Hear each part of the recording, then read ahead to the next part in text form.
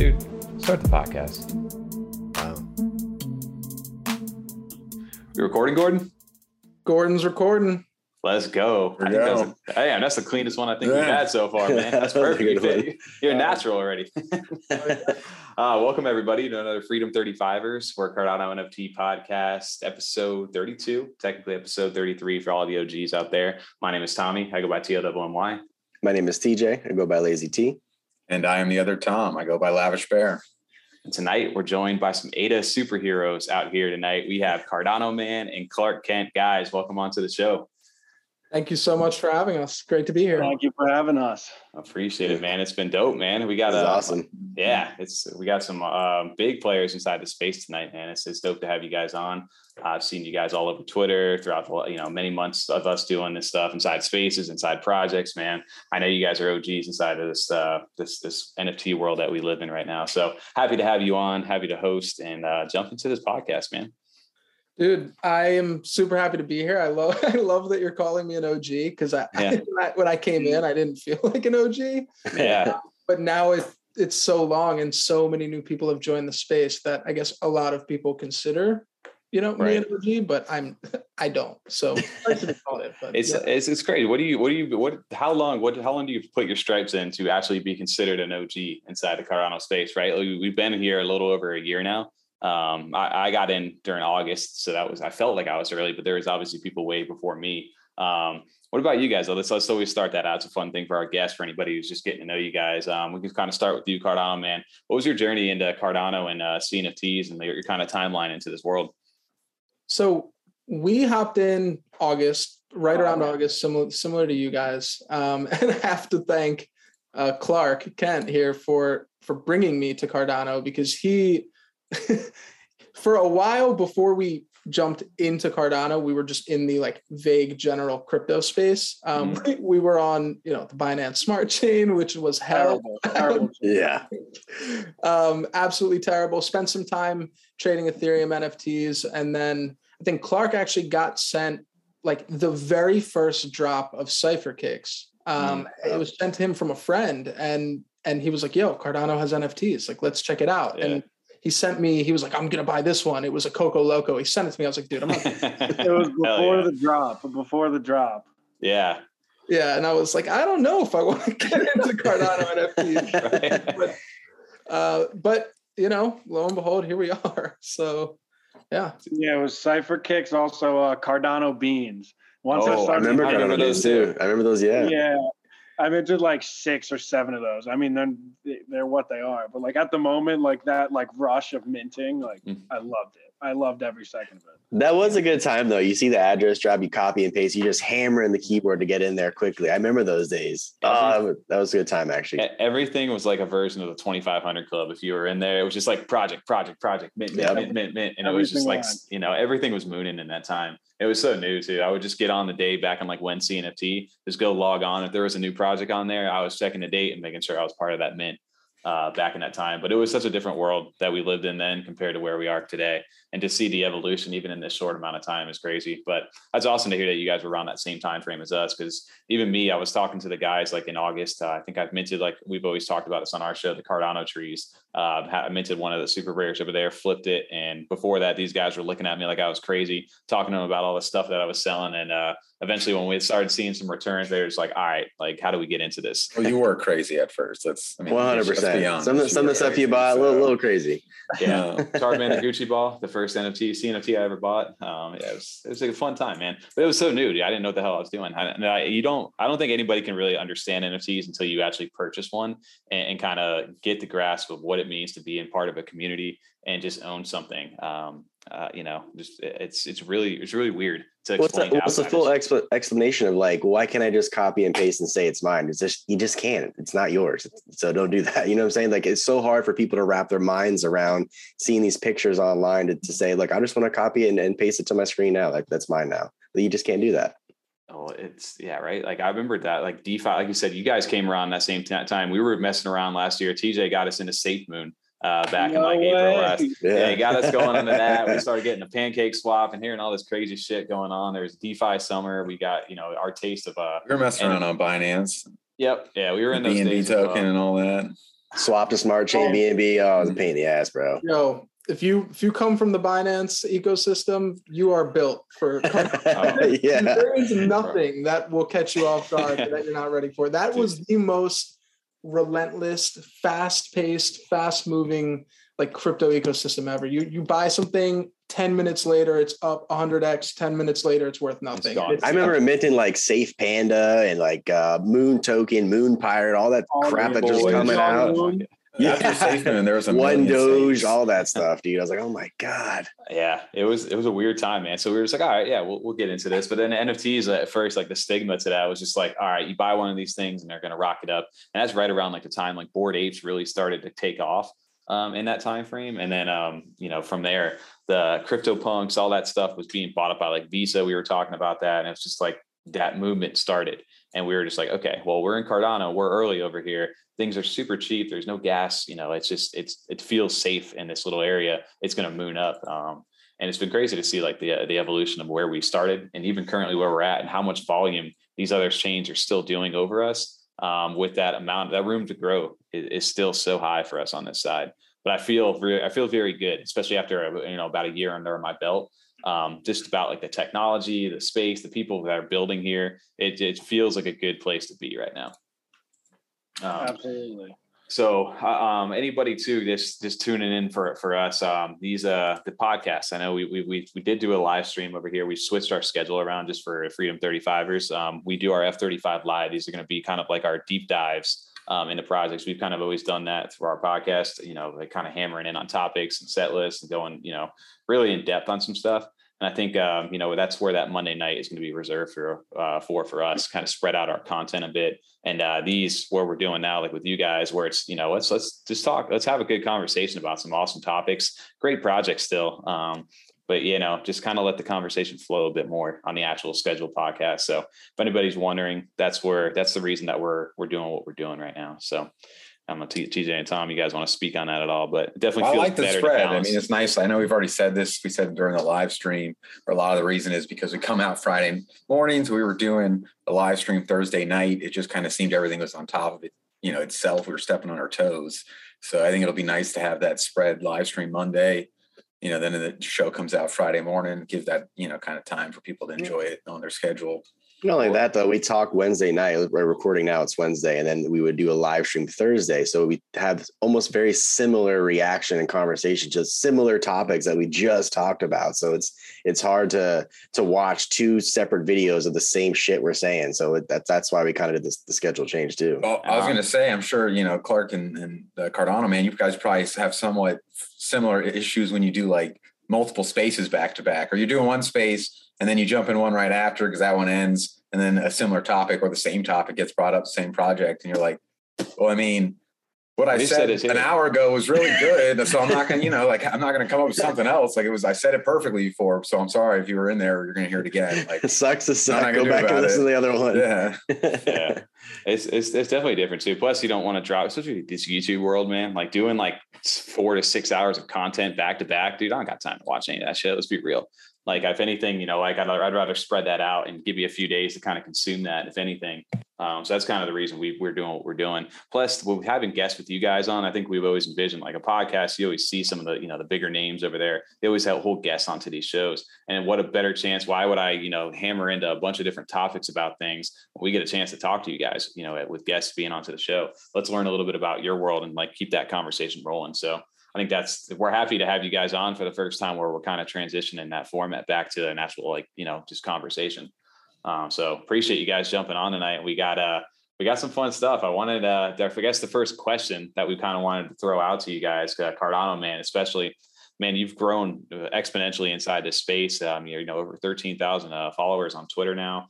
I wanted to kind of ask you, dude, what's it been like? I feel like you've been like kind of known as more like a personality inside this Cardano NFT space, especially with that profile pics on it's a fire profile picture. It is so recognizable. I would mint it personally. I think it's a fire picture. Yeah. So I have to ask, what's it like being a personality inside, or do you even think of yourself like that? And how did that kind of come? Was that always something that you kind of wanted to do, or how did that evolve for you? It's interesting because I don't think I would have ever envisioned that it would have gone to this point. And I don't even want to say like this point, because I don't think I've done or become anything that is so substantial or great. I think what I'm the most thankful for is that I've gotten myself in a place where people like you reach out to me to have these conversations, and I can reach out to people who are creating projects and have conversations with them and learn about their process. And it kind of feels like the greatest thing that Cardano Man has given me is, aside from the people at like IOHK and the Cardano Foundation, anyone in the CNFT ecosystem, I'll say Cardano NFT ecosystem, I can get to. Like I can DM them and they'll respond. And that I think is the best thing, because now I can make genuine relationships with everybody, learn about what they're doing, have conversations like this, and hopefully provide value that people want and respect. I always wanted to maintain my integrity, because I am just a person, and I care about what people think of me, not as much like, oh, he dresses weird or, oh, he sounds weird, but I never want anyone to think of like Cardano Man as a sellout or as someone who doesn't have integrity. And it's really easy for that to happen. So it's been interesting. This growth journey has been really interesting. And the approach I've taken to this ecosystem has been different. It started out really educational, like from that perspective, because as you guys know, we spent time in the Binance ecosystem. You start to learn what a rug pull or what a bad project looks like. And then from there, I went into ETH NFTs. And so when Cardano NFTs were just blowing up, a lot of people literally didn't know what to look for in a project. They didn't know who to trust, what things you're supposed to evaluate, whether it's the team, whether it's the art itself, whatever it is, people just didn't know. So I was kind of just very vocal and stern about my opinions and what I thought of these projects and what I thought the founders' intentions were. A lot of people literally just want to make money and leave tomorrow. And it's kind of easy to tell when that's the case, but for a lot of people it isn't. For me it is, because we came from Binance. So, so it's been kind of crazy to see how it's evolved over time. And now I just feel like a person. Like I've spent less time grilling projects, because I realized that a lot of the things on my Twitter were negative. Like I would just tear projects apart in real ways, like not unfair, but still, I know what you mean. Yeah. And I was over the negativity. So I kind of stopped doing that. I also think people learned, like I wasn't needed as much. Like people didn't need me to quote unquote save them, because everyone learned. Once you get your money stolen in a rug pull, you start, your defenses go up. You start to look, you care a little more, you look a little deeper. I think everyone went through that, and it felt a little unnecessary for me to just keep tearing projects apart. So I've tried to be a lot more positive, lift projects up, and just be a member, community member. Well, I'm curious because it's something, we discuss quite often when it comes to that too. You can only make, so many posts a day. You can only have so much time in the space. It is finite. So we've found too, you end up, if you end up focusing sometimes too much on like, there's so many projects you just like, don't buy this, where we're just like, the whole show could be that. We could spend 2.5 hours doing that, and then no one's gonna want to watch that. Like, just like, hey, thanks for the 2.5 hours of what not to do and just terrible things that aren't, worth anyone's time. Why is that worth my time to watch? So we just end up focusing on all the projects we do get into or enjoy or see that catch our attention, and that seems to take up enough of our time. Or you end up just not even worrying about any of the negative stuff because you don't have time for it. You just kind of like, I'm passing on it, but do what you did. Oh, but you made money, great, awesome, cool. Well, I wanted to kind of, you said something there, made me think about the name itself, like where Cardano Man and like that ADA superhero is. You said they don't need me to save them anymore. Did you feel like in the beginning, like, hey, I'm here to help people out to a point where that's where that name and that moniker kind of got adopted, or was that how that kind of, or maybe what was your process behind that? So when we created the account, and me and Clark made the account together, and he's helped literally with everything from the beginning. When we created it, I wanted. What's up? No, I was going to say real quick before you got into that, I always, because Clark's sitting here and I'm just like, yo, I thought you two were the same person. I swear, I would have bet $1,000 on you guys are the same person. I just thought Clark Kent was your shitpost account. Like, this is the one I can go to. It's my alter ego. It's a Clark Kent account. I can go on here. I can say whatever the fuck I want. And then, like people will just think like, is this Cardano Man? But I was convinced it was just, one person saying. I will say, I thought you were going to have glasses on. little disappointed, no glasses. He just busts out the. You should have put him on with a guy. So when I asked, when I was like, "Oh, can Clark Kent join?" Did you guys expect? Dude, I'm not gonna lie. Like, I thought you were just about to hit like a booth and just turn around, and then all of a sudden just be back. It's another Clark, guy. yeah. I'm swapping windows personalities. That would be amazing. It was funny, man. So you guys created that account together. So you guys were both posting from that account? Was that both your mutual thoughts, or was that just like, hey, it was both of our mutual thoughts. We would sit down and sorry. You're good. Sometimes we get Tom's cat that does the same thing. So it's fine. Tom's cat barks? I mean, it doesn't quite bark like that, but it makes an animal noise. Makes noises, yeah. No, but yeah, we would sit down and think together about how to write these tweets, what to write, what is relevant, what can we, jump on that's hot that people care about. Mm-hmm. What did we see that bothered us? Like the whole reason that in the beginning I felt like I was bringing value in the direction of education from that direction was because I would see things that people were posting constantly and buying. And I was like, I know where this is going to go. Someone has to say something. If no one's going to say something, this is not good. So that was kind of where we came in. And when it came to creating the account, we were looking at the Cardano NFT ecosystem, and we didn't want to come in as like ourselves. I didn't want to make an account like Dory, like at Dory, because it felt better. Not that I wanted something to hide behind, but if we're going to build a brand and a reputation, it's kind of better to build it around like a character, like a superhero. Right. And we've seen that with a lot of accounts, like even Hosky. Yeah, it's a shitcoin, it's a dog, but you connect with Hosky. You're not actually like necessarily connecting with the person behind it. You're resonating with this character that is Hosky. So I think it just made sense for us to come in from that direction and have kind of this other thing that people could connect with and stand behind that, had a place. Well, we even saw that with, I remember someone was joking around with Grumpy Bunnies in their account, and they said something back, and they actually said like, well, actually, we got like 3 or 4 people. I'm just one of those people that handle this account. So I'm not sure, who you were joking with, but it wasn't me the other day. So I think, like you said, though, just to that, the effect, like it goes a long way, like having, then you guys also can both tackle it early on when there's just so much to cover. I can imagine having us three, like having the 3 of us, I think gives us such an advantage sometimes where we all have our little roles we are able to help each other with. Yeah, 100%. I would not be here without Clark, and he would not be here without me, because the one thing about our relationship, which actually like continues into our professional work world and also just our friendship, we both bring very different things to the table. This man, Clark, is in every single Discord. He knows about every single project. He's on every single whitelist. He is literally in the weeds. He's the man. It's fun being a full blown, especially the last like 2 weeks in this like new era where you have to like camp out on Twitters and get OG to even be able to mint. Like I've been the biggest fiend and like all over the board because like you just kind of need to if you like want to flip and make money. Like 100%. We're the same way where we had like, now we have a Discord. We had to create one at some point when we had this going, but like you get people in the Discord that throw it at you, or that one of us will do the same thing. And it's like, you need those resources. I can't, none of us can keep up anymore if you're just the 2 of us. Back in the day, maybe. But I wanted to send that out because obviously the 3 of us, we've known each other. We've been friends for 20 plus years.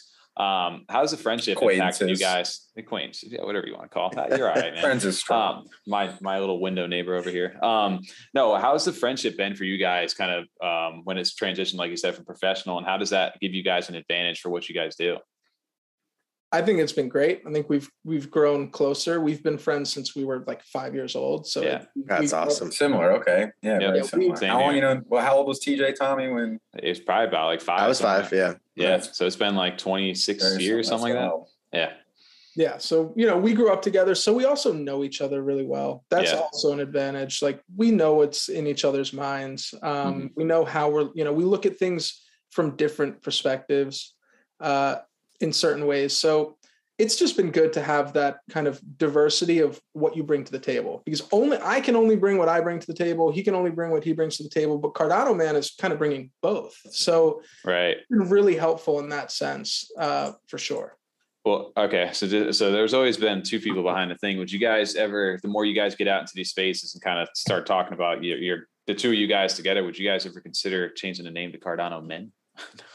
So we actually had we talked about this for a while. The thing is, like, I don't know how to say this. Like, I'm naturally a little more well-spoken and outgoing, and that's like my skill set. It's what I like to do. I like to talk. I like joining spaces. I will critique. I'm a better writer than him. I can say that proudly. Fair enough. He's gotten so much better over the last 5 months. What do you mean, like on Twitter and stuff like that? Yeah, same thing. Yeah, like I don't write anything on Twitter. I'm terrible at that. Tommy handles all that. Tommy does a fantastic job on Twitter. He's better with words. I'm the writer, I do editing and stuff like that, so it works much better. Yeah, dude, we all have a role to fill, right? So it's like like I said, a good balance between the two of you guys, right? Yeah, and that's why we created Clark Kent, so that because it was at a certain point, he was like, dude, no one knows who I am. And it kind of feels shitty to put in all this work. And I agree. I don't want it to be like that. But I also we both didn't want to kind of like destroy the Cardano Man lore. I think we both felt it would be a little weird to switch it to Cardano Man. So I was kind of like, well, how do we get around this? And it worked out. And like DMing people, like we each had like our own friends from the same account that we would DM. Yeah. Like, you can't not know who you're talking to when it's like on that level. You guys have done a great job, because the fact that we thought you guys were one and the same, that already blended perfect to what you guys were doing. I feel like you guys could just eventually, you guys could grow in this brand. You guys will have like a whole universe. You could set up the whole, like the Marvel scene or the DC scene, something where you just evolve Cardano Man into its own ecosystem. If you start building team members with you guys, when comic book. Yeah, dude, you guys, shout out to that, man. Well, I'll say back to the PFP that you guys love, all of that goes to Bajewski, who so long ago reached out to me. It was like, I think he made it without even me asking. Like, he just DM'd it to me. And so it's iconic now inside the CNFT space, man. I love the artwork for that, man. It's such a good thing. I can't imagine, like, for you guys, you're just like, damn, man, I would have, if I would have got that thing, I'd be like, all right, well, we're not changing that picture anytime soon. Yeah, they actually are minted too. There's 5 of them, different colorways. That's cool. That's Attack on Vitalik Policy ID. That's dope. That's a dope Reggie project. Clay has one. I don't know what the other 3 are. Yeah, we gave them away just on Twitter. And it was perfect. They do comic books. We're a superhero. It's like the perfect match for him to create that. And he asked. He was like, do you want to work on a project? I'm pretty delicate with that stuff, because I don't think I could be Cardano Man if I had a project. And if I'm going to do a project, it's going to be something I'm really passionate about and feel like I can actually build on and handle. And I've spent the last 4 months trying and looking into every possibility to create what would be like a Tekken Street Fighter style video game. Yeah. Where the characters are NFTs. And it's like, all right, well, I don't have $1 million to do that. Right. And I'm not going to take other people's money to build it later. So I can't do it right now. Like, maybe in the future I'll be able to pull it off, but I've tried, and I'm probably the biggest idiot ever, to be honest, because I could have a lot more money than I have right now and have a project, and I'm probably an idiot for not doing that, but it just feels like the right thing to do. No, you're just true to your word and your morals, though, too. Yeah, exactly. You don't want to tarnish that. You've built something reputable, and you don't want to tarnish it by just throwing out a random project because your name's on it now. That's why we respect that a lot. Before we started this show, the amount of times we looked at this, just like, damn, if I just didn't have like any integrity, we could be just killing it. Right we could have just easily rug pull back in the day. It'd be so easy. Rug pull. I mean, especially back, like, I'm not sure. I'm sure TJ had a similar start to me. Like, the first time we finally were like, okay, we need to get into this CNFT space. I need some people to follow. I probably just searched on Twitter, or maybe probably just went through Tommy's follow list. It was jumping on a bunch of those. So that's where Cardano, I did. Yeah, Cardano Man was like one of those early ones then. But back then, one of the big ones that you and a couple other names that were calling out were like just clearly stolen art. People were like, oh, I'm so excited for this, man. I can't wait. I'm going to mint 10 of them. It's only like 35 ADA. ADA was like 220 back then. And then you guys were all posting pictures, like, just Google, like, reverse image, like, this picture. Like, half this stuff was just copy and pasted, like, right out of Google. It wasn't even taken from an Ethereum project or something. They just copied everything over. And those are the ones I assume too. You're like, I have to say something. I can't just, like, people like throwing $75 at this, like, oh, this is going to be great. But doing that kind of thing, like, it was just the most low effort. Then they were selling. People would sell it. I mean, sometimes they wouldn't sell out, but whatever. You still only sell a third of your project. And, it was $80 back then. Yeah, exactly. You just filled in the colors on some pictures off Google back then. Yeah. Well, I think to argue where you're at as far as building a project, man, what you guys are building is a brand right now. That, and in reality, that's more worth than any 10K project that you can drop right now, long term, especially if you plan to be inside the space, man. You guys are very well received inside the community, well respected. And like you said, you have so many new opportunities and access to new contacts because of what you guys have done for the space itself. So I think that's more valuable than anything, especially like we've talked about that as well on our show. Like, hey, would you guys consider doing a project? It's like, unless I have something meaningful at this point to offer, I would never. Nothing. And I got nothing right now. And like you said, I don't got millions of dollars to go ahead and do anything. So the best thing that we can do is get in front of these creators, talk to these people inside the space, people that we're fans of as well, learn about what they're building and see how this space evolves over time and get that information to more people. It's one of those things too. You don't, CJ, Tommy? Huh? You don't have $1 million? I wish, man. I thought we were like pretty close to getting me full hologram so I could just, that'd be dope. Just have me projected right here.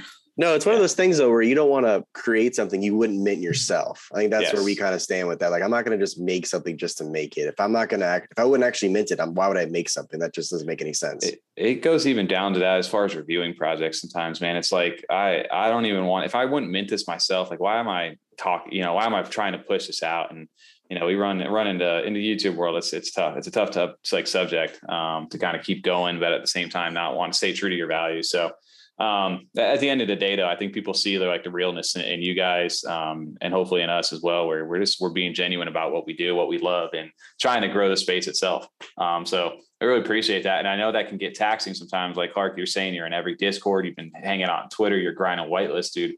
Have you guys, we wanted to always ask this because we've definitely, I think, experienced this at some point here, especially in the last few months, grinding the way we have is burnout, man, especially inside this NFT space, dude. I wanted to throw that to you guys. Have you guys kind of experienced this burnout to the point where you guys like, I just need a break. I need to detach. I need to, my social life's taking a toll. My health's taking a toll. Like, I just need to take a step back. Or have you had anybody reach out to you to say, you should take a step back?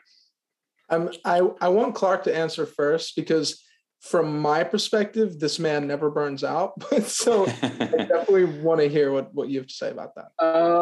The answer is yes, of course. I mean, like, especially there's some times where just like your NFTs aren't selling, you're getting shit mints, you're just not like hitting it. Like Discords are slow. And like, I mean, like this space is just so mentally exhausting to try to even keep up with like more than like 5 or 10 projects at a time. Mm-hmm. So I mean, like, honestly, the biggest thing is like on weekends, I try to like really just put my phone down and put my laptop away. Unless like I'm really not doing anything, then my entire night will be in Discord on JPEG Store and like really in the depths. But I mean, for the most part, like you just have to take a break, like at least like 2 nights a week, like fully detach. Yeah. I agree with that. What about you, Cardano, man? It's been the last, I think 2 months have been pretty brutal, not even in the sense that during those 2 months have been burnt out, but I've really taken a big step back from my involvement in everything in the space. I used to host Twitter Spaces religiously, and I would do it all the time. And I used to be in Twitter Spaces, and I would put a tweet out every day, and me and Clark would text back and forth, what are we bringing to the table today? And it's not that I've lost my motivation or my interest or my passion. I think quite literally things got old and boring. And I was saying the same things over and over again. And the things that I was saying, there were 10 other people saying them. And I was like, fuck this. Like, this is like, it wasn't like this when I started. Now it feels a little stale.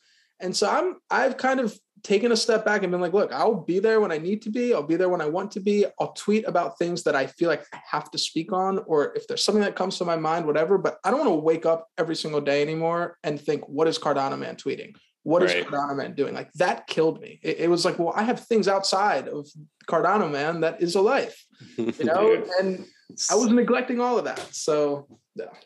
Dude, yeah, I feel you, like, especially like in that sense of waking up and be like, what do I have to do today outside of my regular responsibilities in life? We all work, career jobs over here. We wake up, do our normal 9 to 5 or 8 to 6, whatever it is, and then get home 6 p.m. later, 8:30 p.m. and okay, guys, we got a plan. Hey, we got to do this. And it's just like, holy shit. There's some nights where you just want to be like, I don't want to do any of that. I want to just go chill. I want to play video games. I want to detach mentally myself.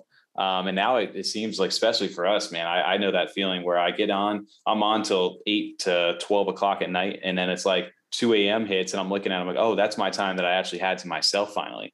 And I'm spending later and later. And all of a sudden now I'm waking up later and, it just impacts your health. It impacts it's so much, man. So I've been feeling that a lot lately too. So it's good to hear that there's others, that are big inside the space that have kind of gone through that, and how that can really affect you if you don't get control of it. So I think that's something that a lot of people don't speak on. I've seen some people put good threads together on Twitter for that, but I think that's an important part, man, is there's life outside of this world. Absolutely. Well, I think even like same time frame as you guys, the past like month and a half, like all three of us, we talk all the time, all week, but then Friday, Saturday, Sunday hits, we'll maybe, if the mint's going on, we'll mention it, but outside that, we don't talk. We just spend time with our family, do whatever we have to do, just detach from everything in our phone. So I completely understand what you're saying, because there was nights where we were going every single night, just looking up stuff, collaborating, thinking of stuff to do, stuff to talk about. So it does. If you do this stuff all the time, you're going to get burned out quickly. Well, and also we do have our lives outside of this, but even our life inside this, it should still be fun. We're Absolutely. Making money, but it's nice when you can actually jump in a Discord and not just be like, hey, what are you idiots doing to get my floor price higher? Like, you can actually kind of joke around, or there's some regular names in there, send in some memes. It's a good time to actually get in and do that. And it even messes me up where I'll miss things because of that, because of the burnout. Like, I remember we had the week, I think the first CNFT live, we had gotten on and we did like 2 hours of planning the night before. You guys did Aaron's, the Cowboy Crypto Show that night. We did the 4-hour live stream. Then Wednesday we had a sit down first. And then I think we had, I don't know, it was Ken back then or who it was that week. And then we had the show we recorded the same night. And Thursday we did something as well. And it was just like, this is way too much. So then the next week, I think we had a sit down scheduled for Monday with like a project to talk to them. I remember sitting before that, just like, I don't want to do this at all. We're like, did they cancel? Well, and it sucked because then, it didn't suck because then it was even better, because when we did the thing, I was like, that was fantastic. Like, they were, I don't remember who it was, but it was like, they were so cool. I'm so glad we did this. But I just wasn't at that time. Like, I was just, oh man, I really just want to sit here and do nothing, as opposed to, so I miss out on stuff. And same thing with projects. I'm sure you guys have had even more with some projects where, especially like you said, Cardano, man, where things, kind of repeat, where you're looking at roadmap after roadmap. There's a period, everyone is just game, metaverse, token, whatever utility is. Every single one is the same thing. And it ends up becoming where like, I just would like look at some of the projects. Like, I can't read this. It's all the same. You know what I mean? I'll read the 2 projects before, it'd be the same exact thing. And then you don't mint something that ends up actually being quality, or, does take off. And you're like, son of a bitch. Like, I just wasn't in the mood at that time though. You mentioned something, Tom, that I'm going to skip a few topics here out of order. Tommy's going to shoot me, but I have to bring it up because you said the word metaverse. So to me, metaverse is you're wearing your VR headset, right? And you're actually in the world in a sense, right? You're moving around with your paddles and shit like that. And you're walking around. These projects, which eventually I'm sure there will be a metaverse, hopefully, that it will be able to link your NFT to the blockchain, to the headset, and you're able to walk around. Right now, essentially what they're creating is, to me, just an open world game with your mouse and keyboard. It's not really a metaverse, in my opinion. What is your guys' take on what is a metaverse to you? This is a hot topic. It is. I have a definition that I stick to, and it is what I feel. And I'd be very content with these things being considered metaverse and this being like what it turns out to be. I'd be very happy. I don't look at the metaverse as like VR. What's that movie that came out? Ready Player One. That's what I picture. So I picture that, but not actually you're in a VR world. Like, think of GTA, think of Rust, think of all these games that are already open world. You're running around. I think what I think, and I think what a lot of people think when they hear metaverse is now embed an actual economy into this world that is created on GTA, an economy in which you can bring money in and you can take money out. And that's what hasn't existed until now with Sandbox, Decentraland, and things of that nature. And I'd be super happy to have that. Like if I'm going to play a game like GTA and you're telling me I can make money and I can buy things early on when the game releases and they're going to hold value and I can accumulate kind of an inventory of objects that you already do in GTA. You already buy houses, you already buy cars, you already buy clothing, but they're worth nothing really. So now you embed an actual economy. That's exciting. And I'm excited about that. That's a great point. I never thought of it in that aspect of the economy of bringing money in and taking money out through the metaverse. I like that. That's a good point there. I like the owning of your own NFTs. Like you own the assets at that point. That's the big difference maker right there. Like you said, you spend all this time grinding these video games, getting up to these certain levels, gaining these items, whatever it is that you're doing, progressing. And then one day a new life cycle happens and a new season happens, something like that. And all that progress is reset. And all your time is then back to grinding that same specific thing. But what if, like you said, all that stuff that you put all that hard work into and money, you're now able to take and say, you know what, I don't want this anymore. Somebody else can have it. I get a currency back to be able to sell that. And then I can go do something else. And I like that. I like that aspect of it. And I really that's where like the play to earn gaming and NFT gaming really gets me excited for. And TJ, I understand. I think we're trained to hear like the VR headset kind of thing, especially with Facebook and Meta and all that stuff. Like that's like where the future goes. But honestly, I fucking get motion sickness, dude. I don't want to do that shit. I'm not trying to punch my TV and my monitor out. What? I'm all about that. Go in a padded room to start swinging. Yeah. So Clark, what about you? How's your feeling on that, man? I mean, I feel like everyone's definition that is like creating one now is really just going to be some sort of open world where you run around. But it's interesting that everyone starts with land plots or like a house. Mm-hmm. And then it's like, what else can you actually do in there? And like, what will you integrate to make it so that I want to spend time on my sponge? Yeah, come sit on my couch at my house right now. That's all we're gonna do. Yeah, like you need to incentivize the world that like people are actually living in and running around to actually make it worth anything. Well, I feel like most people right now, especially for metaverse and gaming ones, most people are buying it to flip it, not to actually use it and like utilize what it will become. 100%. Which is really interesting to see if that transcends into like what happens. I think the real big thing for like Web3 too, and like what a metaverse could be, is the real people who are planning to be there, who are setting up shop, establishing roots early, building a business, setting their base foundation there. Those are going to be the people who succeed in the long term on those things, because they have a goal, they have a vision. And like it just in real estate and other things right here, people had to get in early in order to plant those roots into a good spot in order to grow it. It just didn't become valuable overnight. With this stuff. So yes, you're going to flip that and people are going to, make some good profit along the way. But I think the long-term for this isn't just a year and it's come and gone. It's going to be years for a lot of this stuff, especially for these guys, as they do. Some of this stuff hasn't even been online, like I said, a few months. And people are expecting, the Sandbox, they're expecting World of Warcraft, they're expecting GTA. There's some sort of crazy game where these people have millions of dollars, great developers, teams that have spent years of research to do this stuff. And it's like, what do you expect from these guys? Yeah. And I think people have false expectations of reality of what a metaverse could be or should be. I'll put that all on the people though. Some of these projects, you look at the previews they put out, and it goes into what something both you guys said when you mentioned GTA and you said how there are these separate worlds, is like, how much is there going to be able to do?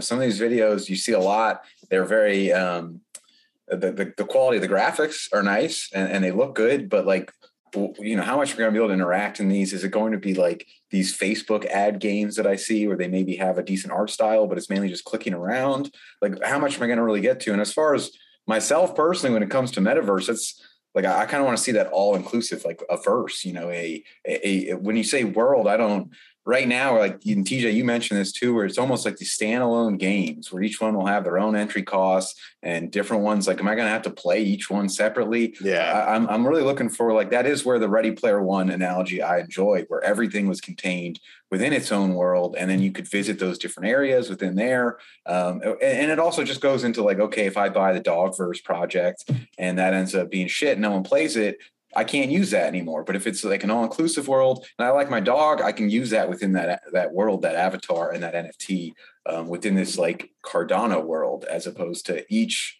little individual one that each has its own entry price. Yeah. Some of these projects may be thousands of beta at that point, just to get in and see what it's about. And then like going into the GTA thing, I mean, that's built already. They could, if they wanted to, I'm sure there's a lot of legality stuff with it, bring in real money because they have casinos, they have gambling, they have racing, betting, store ownership. It gets really in depth how long that game's been out now. They've gone crazy. So to do that and transition it into some sort of like, using a cryptocurrency seems like they could, it's very doable. It's very reasonable, something they could do. But then having the game on top of that, like obviously GTA has so much more to do besides just a couple financial things. Right. The replay value. Like, exactly. Is it fun to be there? Like, do I even want to be there? 100%. That's going to be big. It's like if you're building something that is similar to a game, I mean, early on, I think some things will be enough of just kind of like a new hype value. Like, this is cool. I'm getting to show off my house or my property. You can come and walk around with your clay or whatever. But down the line, then, is there going to be people playing that in a month, still doing the same thing? Or is it just going to be like, remember when that first came out in the first stages and then nothing happened? So getting something like a serious real game going where that people come back and want to continue to play is going to be a big hurdle as well, I think. Man, I don't know, man. The metaverse world just seems like, I feel like I've been hitting like a low when it comes to the word metaverse, getting oversaturated right now. I don't know about you guys though. I'm kind of in the same boat. It's like, oh, another land. It's like, okay, cool. I'm going to mint that and hopefully it flips up for a little bit and then I'm going to wait. And that's all I can do. It's definitely a Hansel word still. It's hot right now. You buy a land plot, you're going to be doing pretty well afterwards. So to off topic, our structured schedule, I guess we had tonight.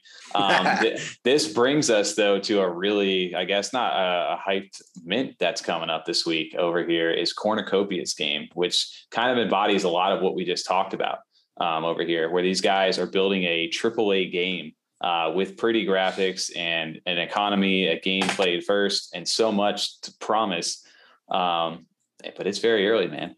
And their land sale, the first of their land sales, is dropping this weekend, starting on Friday, June 3rd, over to Tuesday, June 7th.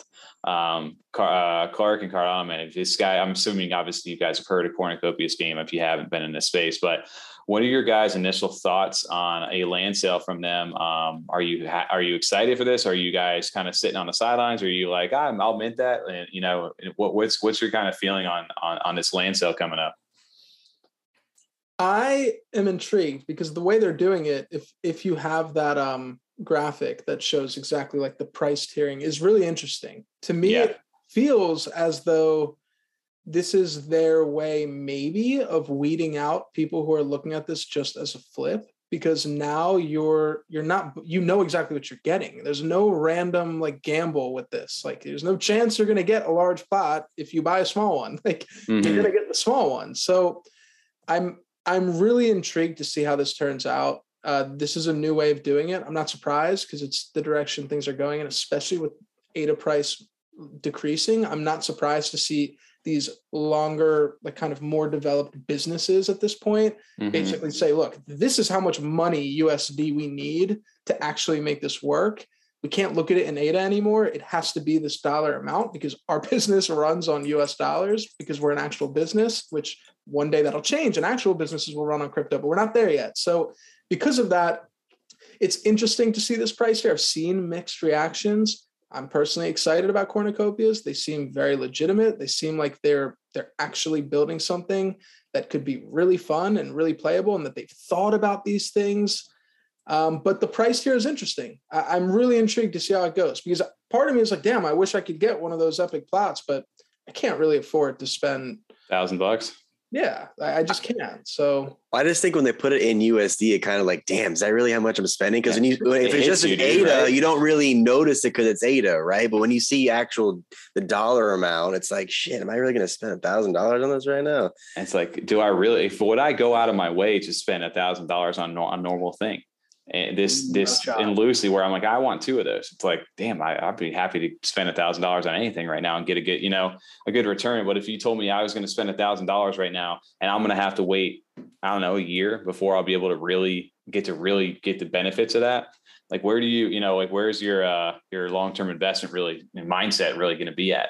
And are you caught up in the hype? That's the thing for me. And obviously seeing the price structure like this, they did lower this because this was originally higher. That Copious plot at one point was $1,500, in which they took feedback and actually lowered that. So that was nice to see. at least that they had some, the community. I know the community was like, well, why do you want so much of this? And okay, a AAA game, that's, for me, they need funding for that, right? I think TJ, you mentioned they were in a space the other night where they said they have funding for up to 3 years. Yes. The first 3 years worth of stuff. So that's good that they have that, but obviously they still have to get money. So seeing this kind of a system built in place is interesting. I think the schedule part of this as well is also an interesting choice instead of doing a lottery type system like Clay Nation did. Because we've heard the devil's advocate. I think we were talking to Tau Crypto last night, and he was basically like, look, this is a terrible time for me. Like, I am not available during those time slots throughout the day. I got stuff going on. He goes, I wish I would have 24 hours to guarantee, at least if I got a chance to get in. So you're not going to please everybody with a mint style. That's just an interesting way they went about doing this, I thought. How about you, Clark? You going to mint that, or what are you doing with this one? Probably going to mint some of these. Yeah, I have a good amount of Kopi on Binance. I'm waiting for the bridge to come over. Yeah. ADA Kopi is worth a lot more than Binance Kopi. Yep. And people keep buying the ADA Kopi, which is funny. Wait, Go up one slide on this. I think it's up one slide. No, one more. Where they're talking about the discounts. Yeah, here. Look at how they phrase this. It's like plot discount compared on price per square meter. Yeah. You're getting a 40% discount. That is funny. Plots, like, right. Yeah, I'm definitely buying some. I don't know about going all in. But yeah, I don't what would you say to go all in? I don't know. No, that's the problem. Well, and it goes to what you're saying, Cardano, man, where I think the people that would be most upset about this is people that are, flippers. They're used to that roll of the dice. They want to spend 100 ADA and they can get maybe a small, hopefully the floor stays above that. They could get that epic, they could get that copious plot and 10x their money right away. Whereas this, you're getting exactly what you pay for, and each one's going to have different markets. Like, I also have been pretty impressed with what cornucopias have shown us so far. So I think that copious plots could give you some nice return. How much right away, like day of mint? Unless there's just enough hype with people trying to buy in and not getting enough of them released. But it just seems like the market's going to be kind of small for those more expensive ones on this, knowing that anyone can kind of put in their bid on it as opposed to some of the smaller ones. So I think I'm just kind of there too, like a small, medium, large. I think they're going to have a larger resale secondary market right off the bat of people that didn't get in on those and are looking to buy in early still. Well, I think too, it's interesting because you can only mint one per day. Whatever time slot you get in, you only can get the one. So it's going to be harder for people to really accumulate a lot of them to flip to offset everything. And to kind of tie that back as far as people making multiple accounts too, right? And they've done this new minting system. The Q system obviously at first didn't work. They did the Javelin mint that didn't go the way they planned. They gave away a bunch of Javelins for free back in the day. Now they've got this minting system that actually works very well, but you have to verify an email to get in. You have to connect to Discord and you have to connect a wallet, all just to get into it. And on top of that, the cool thing, at least I appreciate, is that once you get in, it auto refreshes, you click the buy button and you sign a transaction on the front end, and then it enters you into queue. And it gives you that old school rush. That old school rush of like, oh, did I get it? Did I get it? Yeah, but they'll tell you and they'll keep you updated. But at least I don't need to sit by the computer anymore once I've sent it in. That's the only that's why I really do like the Q system versus some of the other ones that are even out right now where you have to wait like hours just to be by your computer that, okay, if my queue's time's up, let me go mint. So I do like this, and it's decent for the people who are the higher tiers. Obviously, the OGs, you get 4 chances at doing this in case you miss out each one of these things. So, once you get one, you're done for that day on that account that you have registered. So it's an interesting thing, and it's cool that you have a chance to choose a small, medium, large, or epic. But also sucks for people who are tied up on one of the days that they want something in that tier. So I didn't even think about that. Yeah, I'm out on June 4th. I cannot get a medium plot because I won't be available that day. It's just not going to happen for me. So it's interesting the way that they're doing this. But the other thing about this, like you say, for the flip for these guys, right? You get that common up to mythic rarity for these things. But what the hell is a rarity for outside of just being a bigger plot inside this game? Like, what does that even get you? They did detail that inside this roadmap this time around. Inside of, I think they tiered it as far as like being able to get in earlier into the game, being able to choose like your actual landmark and where you want to be. So I did like that they actually broke that down this time, the rarity significance. So you can choose zones, districts. You can choose like your proximity to water and nice views and things like that. So maybe that's the people that's valuable to them. Then there's a good reason to go ahead and drive a price point. But I like how they kind of started to flesh this out, because I know a lot of people had questions about, well, dude, how many of these things are they going to make? Like, are they just going to keep selling and selling to you? Is this going to become worthless at some point? So inside of this little PDF here, they've actually kind of detailed out the first 3 zones that they're going to be releasing over here. And each of them have 8,000 plots per zone. So that's 24,000 for the first 3 that they're releasing over here. So I don't know if you guys have gotten a chance to take a look at over any of this stuff over here, but they really did a good breakdown of what they got going on over here, and even explaining the free to play version of this, where if you start with a home bubble and this is just for joining the game, and then the landowners eventually are going to be able to get airdrops for certain things, materials, like all kinds of different things for being in early. So it's unique in a sense that this is one of the first like big play to earn AAA type games that are trying this approach right now. It is interesting that they are letting you choose the plots and actually giving you coordinates to your plots. So that is going to be an interesting concept of when you actually get in there and pick where I want to be. It's like, well, shit, I don't know anything about this, Matt. Where am I going to go? Do I pick by the water, or do I pick over here? It's just going to be interesting how people choose where they're going to go. Yeah. Like, what are your guys' thoughts on that kind of stuff? Like, do you like that approach? Do you like the randomness? Like how do you feel about that kind of route where you can actually choose kind of where you want to go? I think it's one of those things where I don't know how I'm going to feel about it until I see how it works. And it's kind of a fear that I have with even Cornucopia's kind of every metaverse. I remember watching a video that Paul, I forget his last name. It's Paul from Pavia. It's Pavia Paul. Yeah. And he's like their COO. I think I've got the name right. I think it's Paul. Is it Ross, maybe the last name? I can't remember. If it's something else, but that's a different guy. Different guy. Okay. Whatever. No, I think it's whatever. Paul Manuel. I don't know. Somebody. He's a Paul. He's the COO. Pavio guy. He worked on Apex Legends. He worked on, I think, on a side company that scaled the game. And I watched this clip from the people who created Apex Legends, and they talked about that you basically have 30 seconds to a minute to capture people's interest. Like, their first impression will determine whether they keep playing the game or not. Mm-hmm. And that they basically knew that going into it and made sure that when they launched, everything worked perfectly, because people load up the game and it crashes. They just might not load it up again. They're going to be pissed, and they're going to say, oh, this is a shit game, I'm not playing it. If they get into the loading screen and then something lags and it doesn't work, their first impression is not going to be good. And with something like this, where so many people have spent so much money on assets within a game that hasn't even come out yet, and no one has any idea how this is actually going to play, or whether it's going to be what we all talked about earlier. Like, is this actually an environment we want to spend time in? Like, because if it's not, then people are going to walk away and the value of things are going to go down.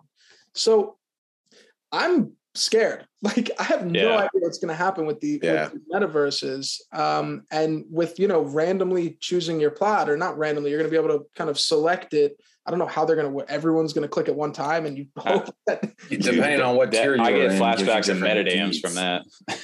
Oh yeah, that's right. So, I don't know. We'll see how it works and how they do it, and scary times. It is. Well, interesting enough, if you are a big fan of this game and wanting to get in early, this is your ticket to do that too, because the more rare your land plot, that kind of determines the order in which you get to test the game itself. So having one of those rare ones actually get you, into that game. So people may be willing to pay for that.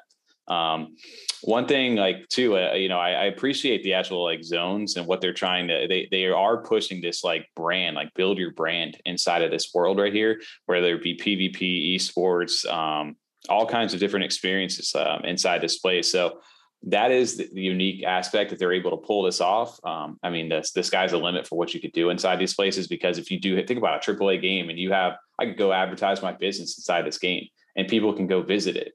And if you're big on YouTube or whatever it may be, wherever you're at, and you're like, hey, just go check me out in Cornucopias. It's like, oh, I can go walk over to you and see your stuff. Like, well, that's a game changer now and for where things are going. So it's a cool concept. They have really good, obviously, design. The Unreal Engine 5 looks amazing for this. Like they have an amazing job. It's just a matter of this is the first one out of this land sale. I forget what slide it is. They actually show you the breakdown of what the roadmap is right here, where they tell you that, these first 3 ones, there's going to be 24,000 of these things for these different 3 zones, Solace, Esperanza, and Fortune.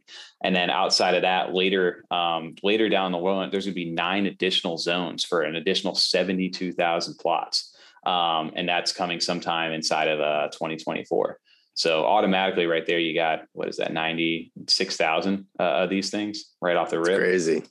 So, which isn't even high, because if you got a big, millions of people play this game, that's not even really big at all. And it's in the large scale of it. So I just had to shout this out because it's an interesting one where people are now like, you take that dollar value and it kind of hits you in the face of like, damn, I got to spend $1,000 to get this piece of land right now. Like, that's a lot of money. And there's other metaverses that are out there kind of doing the same now, where they're giving you dollar values instead of ADA prices right now. So you definitely got to, it makes you choose, it makes that decision a little bit harder, I guess, for everybody out there. Yeah. And I will say, like, from just looking at this from kind of like a critical perspective, I don't even know if that's the right fucking word to use, but like, if you think about it, Decentraland and Sandbox were some of the first to market. And a lot of these projects are, and even people like from the consumer side, they're looking at that as kind of an expectation or a roadmap to follow. Like, this is what happened. This is kind of the preconceived idea and notion of how these things are going to work. We've seen it with Decentraland. We've seen it with Sandbox. We know that these plots of land go up in value. We know that people actually spend time in these games. But from a game development standpoint, what's cool is that you do have games like Decentraland and Sandbox, and you can kind of look at them and say, what did these guys do wrong? Mm-hmm. From the outside, you think they did everything right because people are in them. But if you're really good at game development and you're a good CEO, you're going to look at them and you're going to say, how can we make this even better? So right. I would actually be surprised to see some of these metaverses nail it, because they have something they can look at and basically be like, this is how they did it. It worked, but can we do it better and improve on all of these things that they can't, because their engine is their engine. So right. I have faith. We'll see. But I have faith in the Cornucopias dudes. They just seem like they know what they're doing. They're very, very professional. I'll give them that. They've set a very good professional. They do the podcast every week, the Kobe Watch, all that stuff. The new site and the new minting style with the receipts and everything like that is fantastic. So if they feel professional, right? Like they're mm-hmm. transparent about who they are, what they're building right now. And I think people, if you're in that NFT mindset of like, yo, you're asking me for how much, I'm just trying to flip and mint this, this may not be for you, for what you're building, because these guys' plan isn't just hey, in a year from now, you're going to be able to play this game. It's going to be like, yo, this goes over like a 10-year period that this world is going to evolve.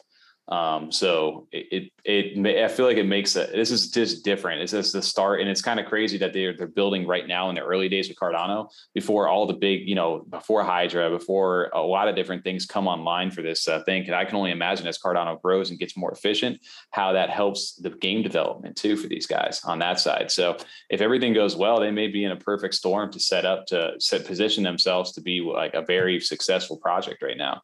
And the people who invested in early could really pay off.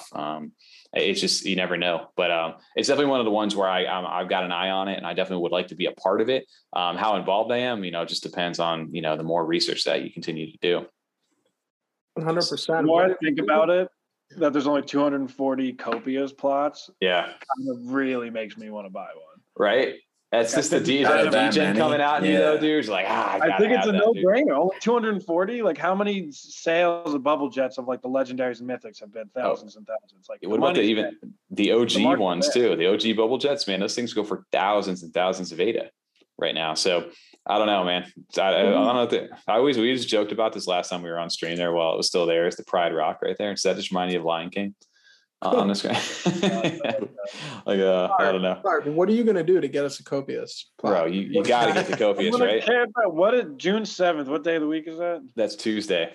I'm bringing my laptop to work. What do you mean? I'm camping out on the Are they not all like pre-reserved already at this point for OG? No, 240. So you everybody, they just start in tier 1. so they have one step like early from you guys. Like I can only imagine like you guys are going to need to be on like fiber internet, like something crazy, because that's the only way you're going to be able to get in that quick. Have your clipboard with the copy paste of your password already ready to go, like all that stuff. Because it's going to be crazy. I can only imagine getting into that. So I'll be rooting for you. Yeah, I won't be on that one right there with you guys, but yeah, shout out to Cornucopias for what they're doing. I know it's definitely ambitious. It's cool to see, man. These guys very professional, and they're establishing themselves as one of the metaverses to keep an eye on for sure, inside the space, or what that is. Or I just like it because I'm a gamer too, so it's cool to see a game kind of doing everything that we're talking about for where a lot of these things in the future are going to go. We're retired gamers now, Tommy. Come on now. Yeah, right. Definitely retired. No, you're not retirement. He didn't say retired. He said we're tired. Yeah. Yeah. Another topic over here, guys, that obviously we're known for inside the space here is Yummy Universe. We've talked this all the time. We met with the founders, talked to the devs. You know, we're big fans of what they're doing. But the CNFT community this past week is kind of opened their eyes to Yummy as well, man. And they've had a crazy run the last few days over here. Have you guys? I'm sure if you've been in the space, obviously you've seen what they've got going on. But what are your guys' initial impressions of what are you guys in Yummy? If not, what do you guys your feeling on this, or what is your perspective for what these guys are doing? Adios. See you later. Thanks for coming on, guys. No yummies on our end. Damn. Okay. Well, to be fair, we minted a Yummy way back when, and I know a lot of people were unable to mint them, and I was, we took it, not advantage of that, but we looked at that and we were like, all right, everyone wanted a Yummy, we got one, no one else was able to get one, and we gave it away. And it was like the biggest giveaway we ever did. Cardano Man has not done a giveaway in a very, very, very long time. Wow. Yeah. And maybe we should do another one soon. We kind of just completely stopped doing that. It got to a point where I was like, we are not building the right follower base. If we're doing this, I think we did like 7 total, and we were at like 3,000 or 4,000 followers. And I tweeted something and it got like not a lot of engagement. And I was like, this makes no sense. And I realized, well, it kind of does make sense because we've done a fair amount of giveaways. So what's the deal with these followers? So at like 3 or 4K when Cardano Man was there, we stopped doing giveaways, like all together pretty much. And tried to build our follower base up organically. But Yummy was the best and biggest giveaway we did. We gave it away, and we didn't buy back in.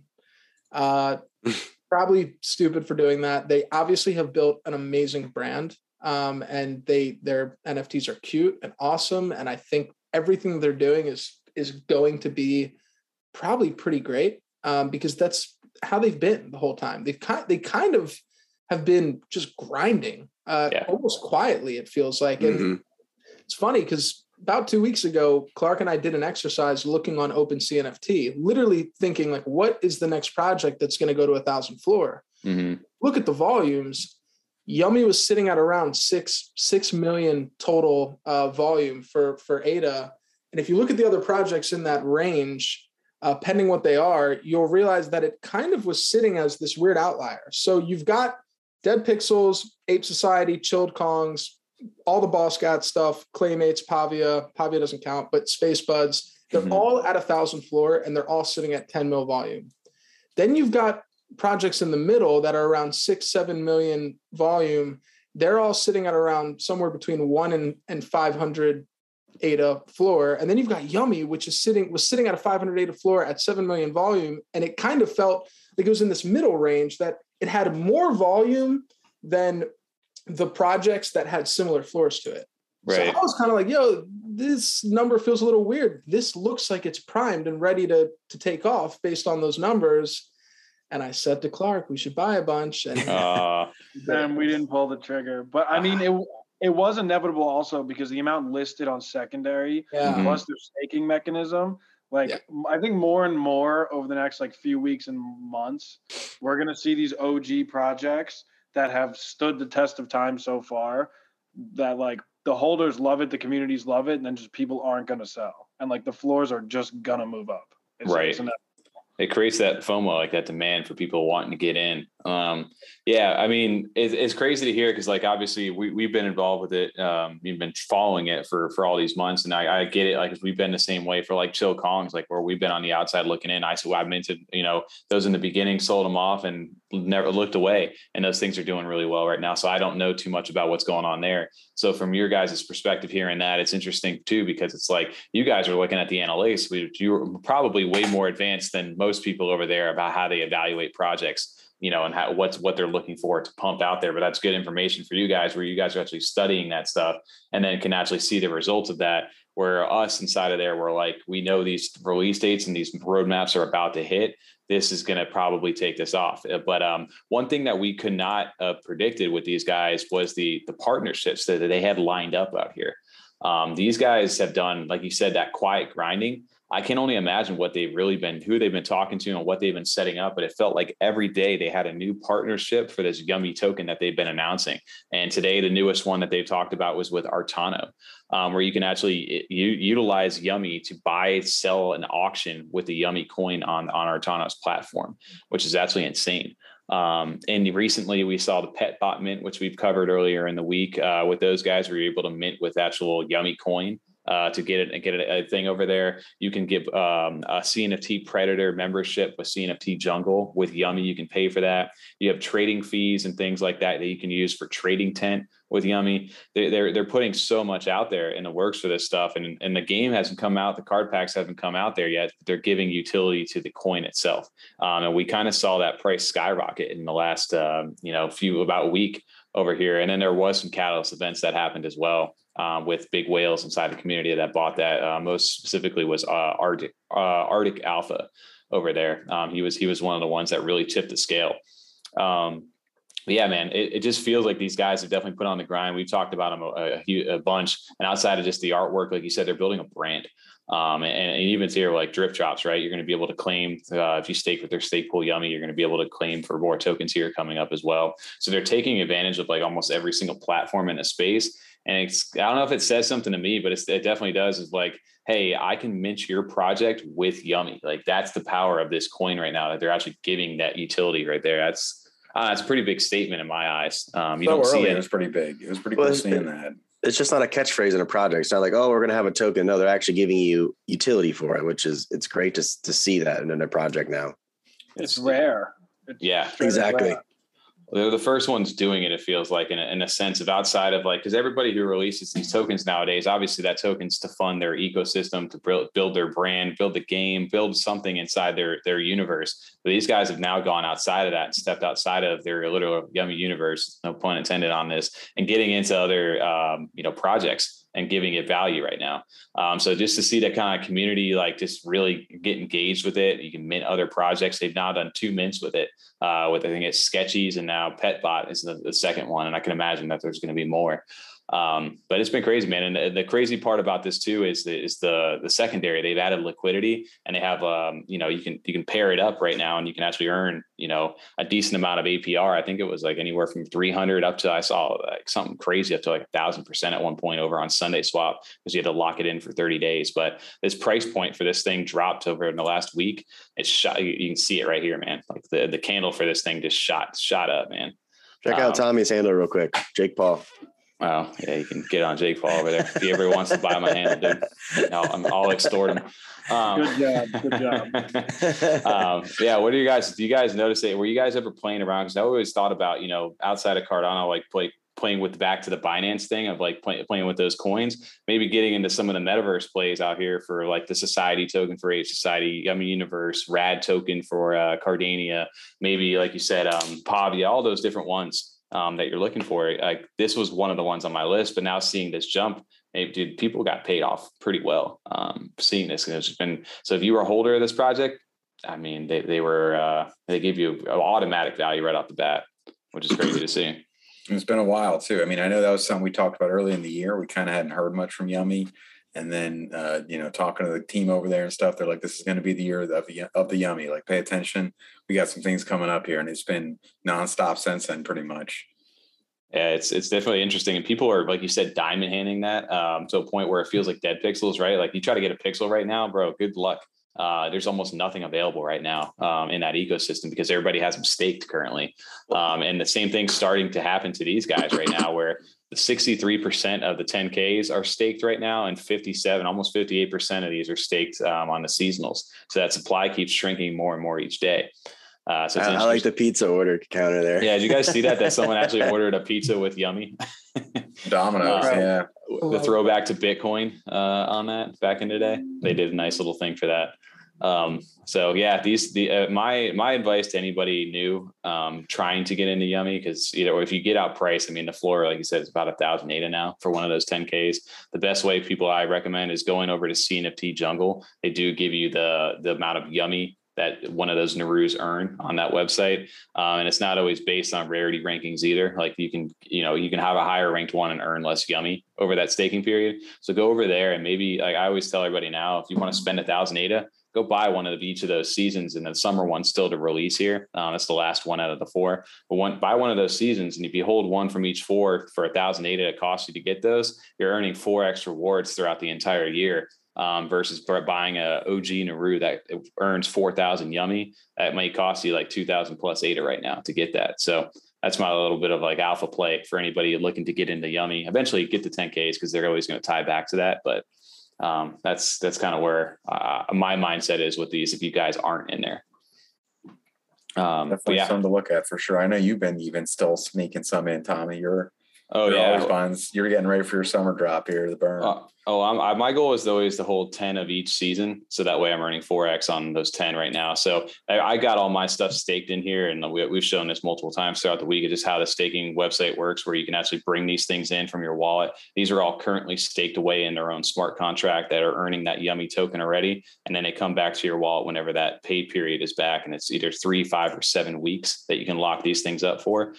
So showing this off, you can kind of see what you have staked inside your wallet, where whatever Narus you own. And then you can also choose the length of periods you stake these things. So yeah, these are just showing off the values change depending on how many weeks you select, and it shows you how many Narus or how much Yummy you're earning. So it's a very, very interesting system. They definitely thought it out, even to the point there when you sign this transaction and stake them, it automatically mints the amount of Yummy that you're going to earn during that staking period with it, so that when it goes back to send it in the smart contract, they don't clog up the blockchain with a bunch of transactions on payout day. So they've definitely thought ahead on a lot of different things. So that gives me confidence maybe to say that the game, they're taking the right precautions and steps to launch that properly. So I still think you're early. If you haven't got in yet, I just highly recommend people take a look at this. Not financial advice, though. Not financial advice.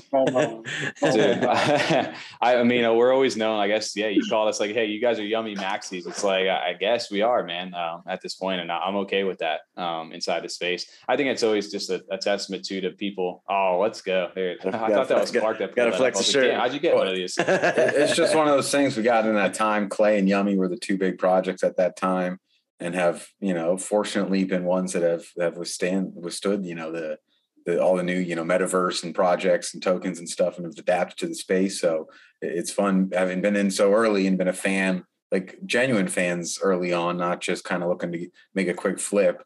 Something we believed in, Clay as well early on, and seeing them continue to succeed has been awesome. Yeah. It's I do have this though, the Clay Nation. There you go. Okay, nice, dude. I need this shirt, man. I got the hoodie. I'm still waiting for my Seafellas deck, man.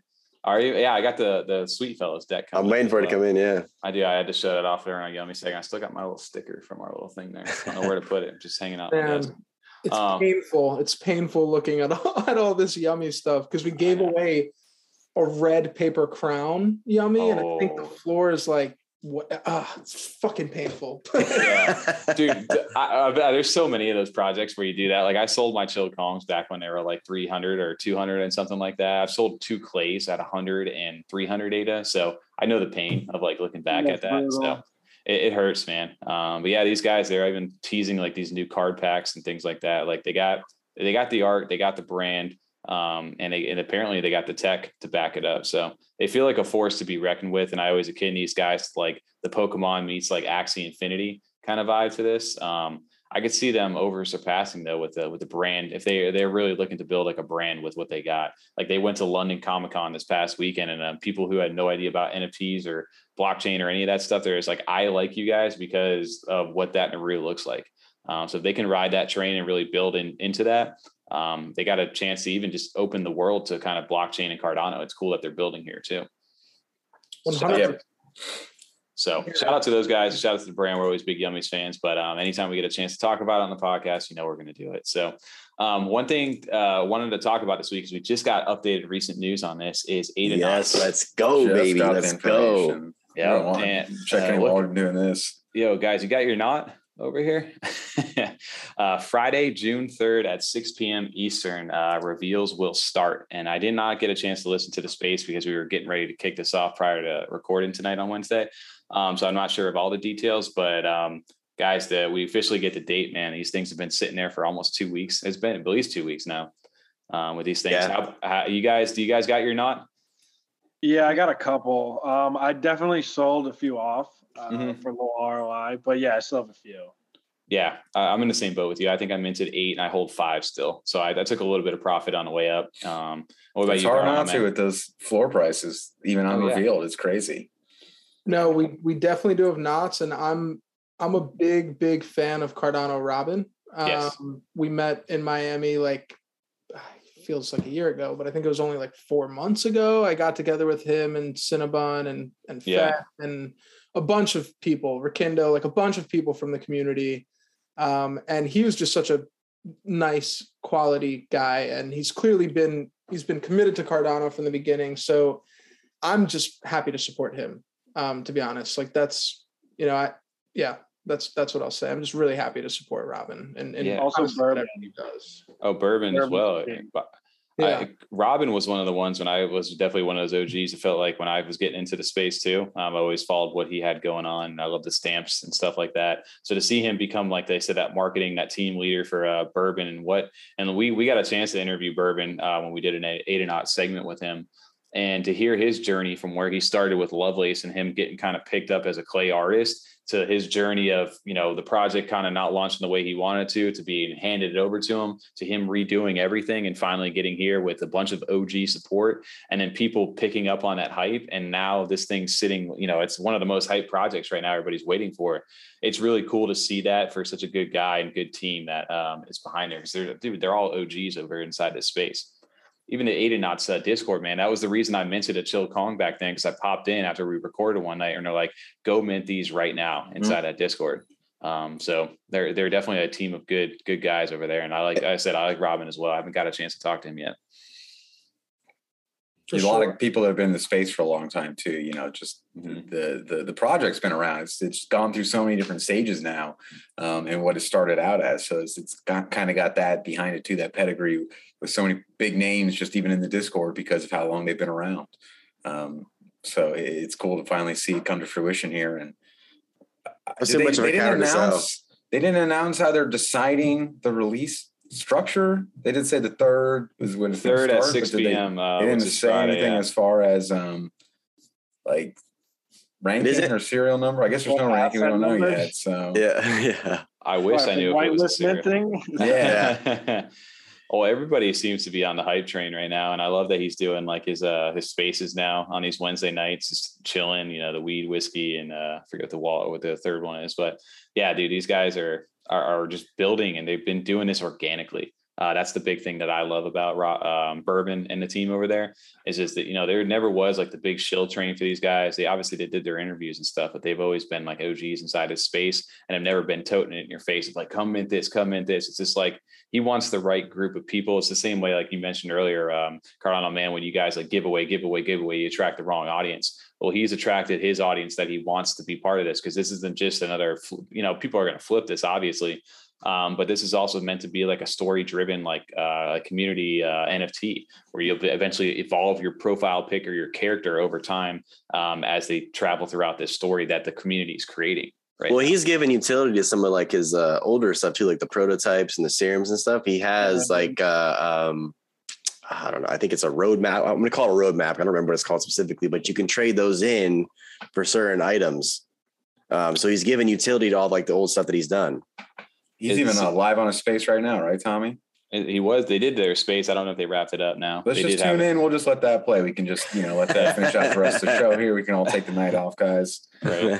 Oh, and they got powered by the Cyber Pickle team. They had a really good, easy minting process, and it was an organic sale too. It sold out, but it was over the course of a few hours, and it wasn't stressful, man. And I love that. Where it was like, all right, I'm gonna get another one. I'm gonna get another one. But you didn't know what you were getting, and I liked that works for his minting style. But did you guys appreciate that mint style over there?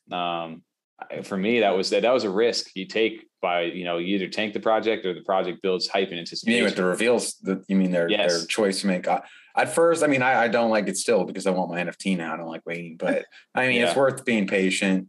Like you said, it's worked out great for them, kind of building that excitement and hype. From my understanding, you guys probably have a little more familiarity with this coming from Ethereum, because that's not where we started. I understand a lot more projects kind of do that reveal style after mint. Was that even when you guys were in there? Were they a lot of projects still doing that? Yes, some of them were. And what I will say is I wouldn't be surprised to see the price fall a good amount when they reveal everything. And that's normal. Yeah, of course. They'll correct a bit. Yeah, absolutely. Because right now it's all in the excitement and the hype. It's building a lot of this. So 100% seeing that correction. I'm just trying to figure out why TJ sent me this announcement thing over here. I'm clicking it. In their case, it worked out perfectly. Just because the way the slow mint, Arctic Alpha did a fantastic thread on why the project will succeed is because it didn't have any hype. Everyone who minted it was like, I'm buying this because I want it, because it took 6 hours or whatever to sell out. And you didn't even know what you pulled. I know. Well, that's the thing. I was too much of a coward to sell because I saw obviously my value has gone up clearly. Exactly. That's my mindset. Shit, I'm still the one. It's a boat. Because I'm the person that's going to look. I'm going to look, see, okay, what was it? Oh, shit, that's what it was. I know. I would. Though. No, I'd have to. There's no way. There's no way if I could. The problem is I've sold a couple of them just to take profit. And of course, those are going to be the legendary ones that I go back to look at the serial number. I'm like, damn it, dude. Why did I get rid of that one? But yeah, if you're lucky, you kept it. Maybe, but Cardano, man, I agree with you too, because even if the project does very well, and for the rare trait ones, they do sell pretty well over value where they're at. There's obviously going to be the floor ones too, where people don't want those. People are going to dump those. I could see what that hype will die down a little bit. I can't imagine. I'm sure over time it can do that. And it's interesting to me because I always heard what he was saying when we told about hey, the story's doing this. Each one of these Aidonauts have a different was it a class or a type, some sort of type where they're like a medic or something along those lines, where they have different types of Aidonauts, and each Aidonaut plays a certain role inside the story, where there may be a Aidonaut that's on the secondary market that gets an airdrop for something and it incentivizes somebody that if they aren't holding it and they're trying to sell it, maybe they want to keep it, or maybe somebody wants to go snipe that right now. So he can even actually, target certain traits where you can really control, the actual collection by doing things like that. So I think that's interesting. But I think you got a loyal enough fan base here, organic growth to sustain for this project. And if they're able to execute the story very well, the community responds to it. And, those different resources you'll be able to do to start to transform the actual thing. Compounds and the genesis, the antidotes. Yeah. And the radioactive he teased on our thing, man, the sky's the limit for this project. It's just cool to see the organic growth. And I think he said this is the only last collection he's doing. Other than that, he's going to maybe do some commissions and stuff. But for right now, this is it. He's put his heart and soul into this project. So, and it shows. It's so well done, man. So shout out to Bourbon. I fucking love it. And I love to see artists making real good money from this stuff. And I'm scared because I think the NFT community as a whole is trending away from that. And that's why you see, maybe I'm wrong, but I think if you talk to the Clays when they launched the original collection, and if you talk to Yummy when they launched the original collection, I don't think either of them thought that they would be building a game or a metaverse. It was what they had to do to maintain relevance and make sure that the value of their NFTs continue to go up, because everyone in the community looked and they said, all right, I got these things. Now what can we do with them? People are asking that question more and more. And now you see metaverse projects selling out. And I'm scared that the space that started out as let's reward artists, finally, these digital artists and artists can make a real living. Now it's like, well, no, an artist cannot build a fucking metaverse. Yep. So I'm growing a little scared. So I'm super happy to see something like this, where it's like just pure artistry and creativity and just thoughtfulness in terms of every little detail. And you talk about the serums and mutations, like that's all just different forms of creativity and artistry. None of that is like, I planned this, probably at first. Everybody had to adapt. And I think what you're saying too, because I talked about, I think I spoke to Lena, like the one few times that I did over in a space. I asked her that. You had to ask that question. Exactly. I said, did you guys, when you started this out, like, did you ever envision you guys having a world where you had a music festival, a metaverse? Was this ever on the plans, or did you ever think about this, or was this something that evolved over time based on community demand to create the project? And she's like, yeah, like this is something that, we never planned on. It kind of came about and we had to think about it. We're glad that we're doing it, but this was never the original intention. It was always, it always centered around the artwork. It's cool that they're able to do that though now, because they're funded enough to be able to do that. And shout out to guys like Clays and stuff like that, who are in the early stages where they weren't getting those royalties in the early days, man. They were on CNFT.io and they were grinding. And, now all the new projects that are very popular, man, you guys got it good over there, and they kind of paved the way. A lot of people forget about those kind of things in the early days. So shout out to Clays for that. And I know, I know we had this on the topic list. Did you guys see that clay allocation token that's happening in June this month? They voted on how that it's going to actually work. So if you hold the Clay Nation, one of the rarer colors, I guess, like the blues, the reds, the pumpkins, the greens, those are going to have a higher allocation that they vote. It was like 26 votes in between? It was very split. So close. I was surprised because it was very against when I first saw it happen. And they had a rally kind of shoot to the top. It was interesting to see, so obviously the rarer the holders, they wanted more of that clay to kind of be distributed. And then the other interesting thing was like the rare traits, like the horse heads, the headless ones, wings and things like that. They do not get an advantage. I was surprised to see that difference. Did you guys catch up at all on that? Clark, I mean, it makes sense for like the color, the green and the blues to get more. And I feel like the reward of having wings and a horse head is that when you do want to sell, you can exactly right 10,000 more ADA than anyone else. That's a good take. I didn't think about it like that. I was thinking about it. I'm like, damn, I have a wing right now. I wish my thing's rare already. I should get rewarded even more. It's like, chill out. Yeah. Like you said, you get 10,000 more than everyone else. Calm down. Yeah. Don't be greedy. I think it's scary, because you're talking about collections that really, when it comes to the rarity and the value, determined based on, what's rare and what's not. It's statistics. It's also just cosmetic based. It's like what you get. There was never really anything more to it. Now you're adding more to it. And that's a scary thing to do. Because now people are looking at these rare traits and they see more than just, oh, well, there's less of these. It's actually like, oh, by buying this, I'm going to get more opportunity than the person next to me. And that's a whole can of worms you're opening up. So I think I didn't vote, and I should have, but I think I probably would have voted against it. Just because I think I would have. I think if you're a member of a community and you own one of these NFTs, I don't know that because you own something that's more rare or minted something that's more rare, just pure luck, you're now like getting more from this project than the person next to you. 100%. It didn't happen to me. I agree with you on the minting aspect of it. But and the devil's advocate to that is the people that paid up to get one of the rare ones, like a blue or something like that, and foregone the floor of all the rare ones. Hey, I paid a lot more ADA to get this. I'd like to be rewarded and more by holding it. I only hold one, but that one has this much weight to it. So, well, to even comment what you guys are saying, I'm looking at the last 12 hours or 13 hours of sales for Good Charlotte. There is like 6 or 7 reds that just got sold and bought today, a few orange, a pumpkin head. So people really took that and ran with it, and they went in the secondary and they bought all those colors just for that allocation now. It's interesting, right? And it's like you said, it could be a slippery slope in some aspects because they did turn that over to the community's hands, right?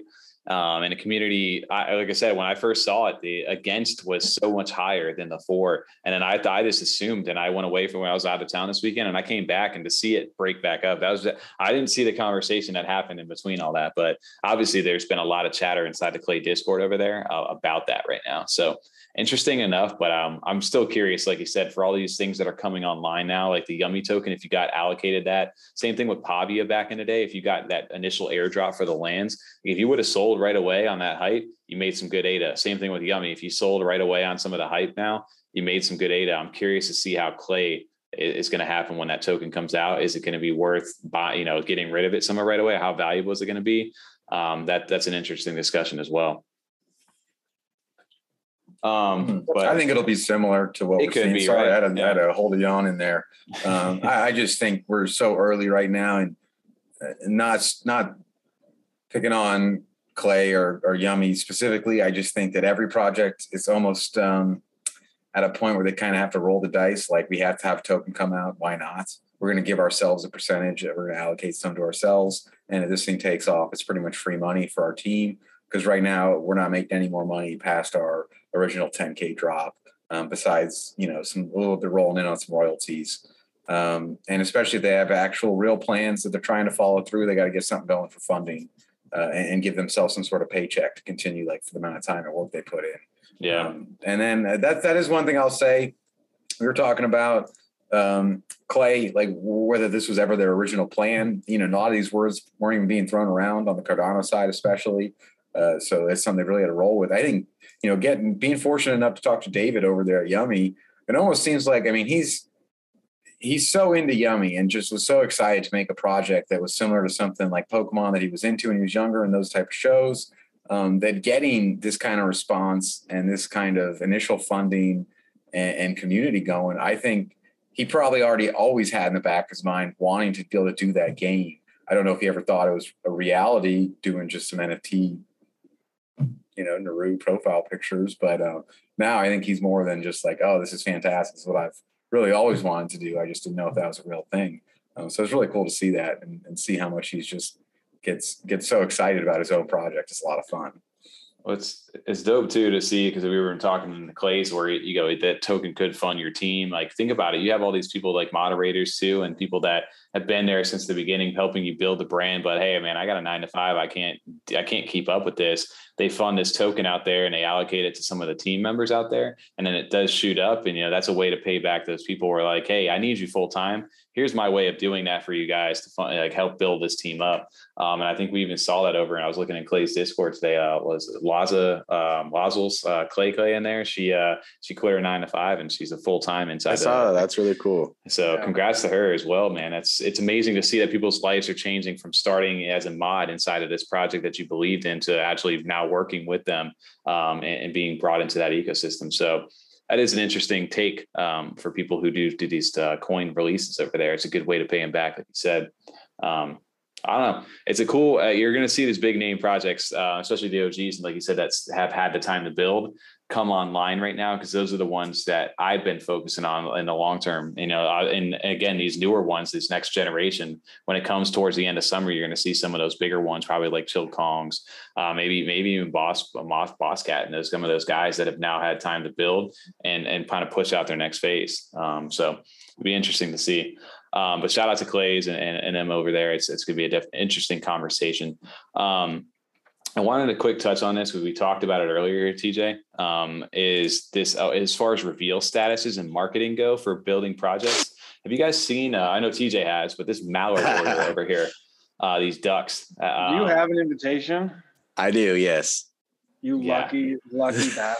Right? Dude, I was liking so much shit. I just liked their marketing. I really did. It was very mysterious. I still like the way they're marketing everything. It just really drew me in.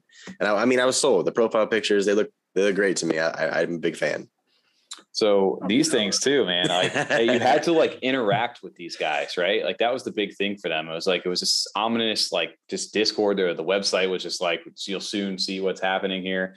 And there was nothing other than that. They hadn't even released the Discord. Now they're doing them in like 30-minute like intervals or something along those lines. They're up to like 6,000-7,000 people inside the Discord now. And they have like you have to progress through like these trials, and 2 out of 3 of these people, if you didn't get that, only 500 of those invitation letters. If you didn't get one of those, you have to prove your worth to be able to get whitelisted for this thing. And people are eating it up right now. Like they are like buying into this hype. And obviously you can see the artwork right there. And it looks good. It looks clean. They got a cool concept, but it's like whoever's doing their marketing right now for these guys, they're building hype, they're building engagement, they're building something. It's an interesting way, in my mind, of this next evolution of how to build hype for an NFT project. And we don't even know what the hell is really going on yet. That's the craziest part about this. What about you, Cardano, man? What are your thoughts on this project, if you have any? I think anything that you can do to make yourself stand out as a project, you need to do. And I think they've clearly done that with their process. Mm-hmm. I personally don't have the time to do all these little tasks and prove my worth. But for people who do, fuck yeah. It paid off though for people who did, right? Yeah, 100%. That's the crazy. TJ, do we know what the floor is for those Mallard things right now? I was just about to check.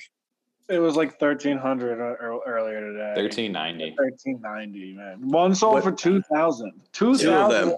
Two of them went to the same person. Didn't CNFT BTC was the one. He bought both of them.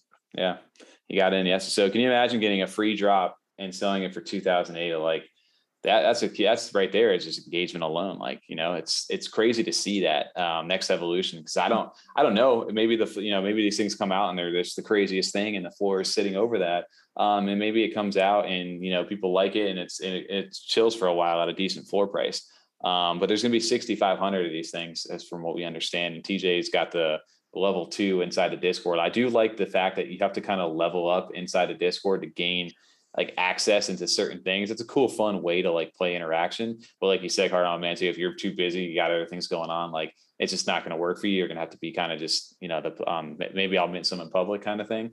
If I didn't have a letter, I couldn't do the grinding, because the only grinding we ever did was Happy Hoppers, and that was months ago. That was well worth it. Yeah, I was just saying fun doing that though. Too. It was enjoyable. You just were having a good time doing it, messing around, having a laugh in the chat. It wasn't like I don't want to sit here and do this for 5 hours. Well, I think it was only level 5 or something too. So it was very obtainable. It wasn't like a level 20 or 30, something ridiculous where I got to quit my job to get in there and start grinding away. Mm-hmm. It's interesting, right? Like these guys, they say there's no grind either, right? They say they'll notice you, which is very weird. Yep. TJ, didn't they? Like they sent to you, TJ. They didn't have. They just sent it to you. Yeah. They did. Yeah. Cause shout out to Words again about this. He brought it to our attention. I just fell in love with the project. I interacted. I liked. Look at that. That's right there. The Ducks, Mighty Ducks, throwing it up right there for them. But no, it drew me in. We talked about a live stream one time, and Tommy cracked a couple jokes, and they were like, "Oh, you kept your poise," and we saw your co-host or whatever. He was kind of making jokes, and you just kept your poise about us. You said you liked us and whatnot. So here you go. He sent us an invite that way. It's cool that they're like building something, right? They're building that hype. The thing is, can they execute now? And time will tell on that. And that's not a shot at you guys, damn it. If I'm trying to get into that Discord, let me go to the next spot. They said they didn't hate you guys. Oh man, I just had that meme. Like I said, I've always Eric Andre at the White House. You can say, "Let me in, dude. Just let me get in that next thing." Hey, we're in the Discord at least. I mean, made it so far. But it's crazy. Projects are getting creative, man. That's the next evolution of this stuff. It's very different from when we've started out here. You have to think outside the box. I blame you. I mean, if we had sent out a tweet or anything, they probably would have noticed. Cardano. You probably 100%. Cardano could have been like, "Yo, guys, I'm in," and they would have been like, "Okay, yeah, I'll be your superhero of the Discord." There you go. Yep. I know what you mean. It gets to that point even where I see some projects where I'm like, "Damn, this is a good giveaway. I kind of want to like and retweet this and share this to 2 people," but like, Not that I have like any followers, even like our Freedom 35er account. You don't want people coming to your page, look at your profile, and your last 9 tweets are all retweets for giveables on projects. Like you kind of want to make it like a legitimate page. Yeah, exactly. So you need your like burner accounts so I can sit here and retweet and do this stuff. I've done some retweeting in the past 2 weeks. You just find yourself doing it. And then I got to go back through and remember to like, all right, like 9 of these giveaways are already over. Let's delete these from our page. I don't need these retweeted anymore. Because sometimes your whole page will be that. Well, my first 20 tweets ever on my Twitter right now for this one specifically is all retweets. I wanted giveaways back in the day. Yeah, they've got good engagement though. So, I mean, it's different for these guys. I'm still curious to see how this goes. And obviously it's cool to see that they're building like a following right now. They've got people doing tributes in their Discord of like, what are you going to do? They have people writing like the lore for like the next part of the story. So it's cool that they got people interacting with this stuff. And I don't know, is it almost like where you just keep building up the hype because you don't want it to end? And then when it finally gets there, how's that going to react with everybody? Or do they have enough plans to continue on past that that's not even an issue? And they've got all these things in the works. So interesting to see what these guys have. And I just thought it was a unique style. They're very quickly building hype inside this space right now. Who's the one person they follow before you? Hoskinson. Awesome. So, yep. I always ask that too. I'm always so curious about that. Yep. The only especially when it's one, it catches your name. It catches your eye so much. Yeah. Can you imagine if it was just? I was waiting for it to be Freedom 35. Yeah. Right. It was me. They just follow me. Yeah. Exactly. You guys know about Beat Boys? Beat Boys. I've heard of that name. I don't know about them though. They're doing something similar along the line. They like airdropped hall passes to their first followers. And then now they're doing like a free mint for whitelist where you need to mint all 3, right? And their first whitelist, like neighborhood mint, it was a Spotify link that they dropped, and the mint link was in the Spotify like bio. That's sick. So they're like doing everything they can to like really make sure you want to mint this. Is that on ADA or Cardano? Yeah, that's sick. I'll look that up. I saw something else. I don't know if that's the same project. You said Beast Boys or Beat Boys? Beat Boys. Beast there was another. Boys is the Soul 801. That's the Soul. Okay, yeah. Okay. Beat Boys. So there was another one that I saw tonight that was like 666 of these things. It was like another weird like thing like that where it was like a kind of initiation kind of factor, and people were like really getting into it.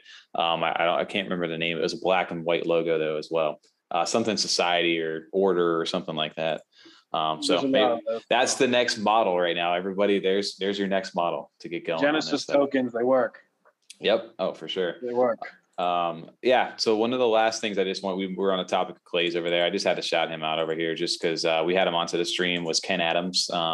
He's an OG inside this space. I met him over in Cardano Trees. I'm sure you guys have seen him throughout there. If you're an old money fan, you've definitely seen him because he's your press secretary over there. Press secretary, Anderson Cooper over there, K.E. Cooper. But I had him onto the stream over here with everybody. The reason that we got him on everybody, that's who we're at. That's who we are now. I was like, as I was saying that, I was like, I didn't have him on. We had him on. I was just like, I always had that habit of like, yeah, I got him. We had him on over here, and he's just doing these oil paintings over there. So cool seeing yours right there, Tommy. That's so wild. It's so like in the background there. Yeah. Seeing the silhouette. That's so cool. Yeah. He went ahead and dropped these, he's reached out to multiple people inside the space and is doing these live paintings, which I really love the unsig that he's done. He's a very talented guy. But he did these, his second set of collections over here where he painted his Angel Baby Hit Squad here. And he's selling them as NFT, like canvas, oil paintings right now. And one of the reasons we had him on too was he took my blue Clay Nation. He had reached out a long time ago and was like, hey, can I paint this over here? And whatever ends up happening with this, we'll go 50-50 on these profits. So it was cool to see him kind of reveal this stuff. But the one cool thing I did want to point out in this collection was this is Barry. This is Alessandro's Space Bud right here. And he actually painted Alessandro's Space Bud, which is probably my favorite personally out of the 3 that he just did. It looks so well done. So I just wanted to give him a nod on this, and then shout out Ken, dude. You deserve the credit, the attention, man. I really appreciate what he does. I think Shiny went minted, yours or the Space Bud. I know he was doing that during our live stream. I think at the unsig. Dude, the Unsig, that's what it was. Yeah, I'm pretty sure it was the Unsig. That's right. And just I don't know if you guys like, dude, he does such a good job on this. It's like all oil paintings, like all legit, man. Like he does a very, very good job at this stuff. So it's just I wanted to shout out Ken over there for that. I thought that was really cool that he did that. And he's like, he's working with like NFT Maker and these people to like set up new contracts. Like he's very technical. I know he's big on like Project Catalyst stuff. Before this, he was doing a YouTube channel and all that stuff. So but he's an awesome dude, and it was just a cool thing to see out there. So if you guys want to support him and what he's got going on, go ahead and make sure to check these out. Only 25.8 over there if you want to mint one of these. Or you can mint the clay, dude. Do that for me. So use those profits from the oil painting mints to buy yourself a bill. How about that? There you go. Oh, I will 100% do that.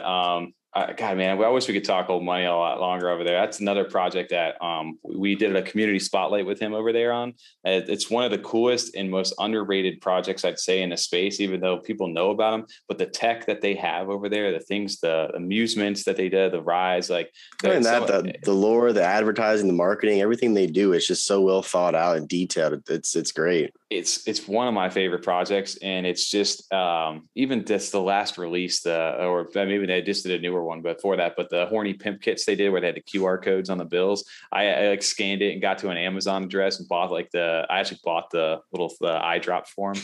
The Visine from like it was Brodos.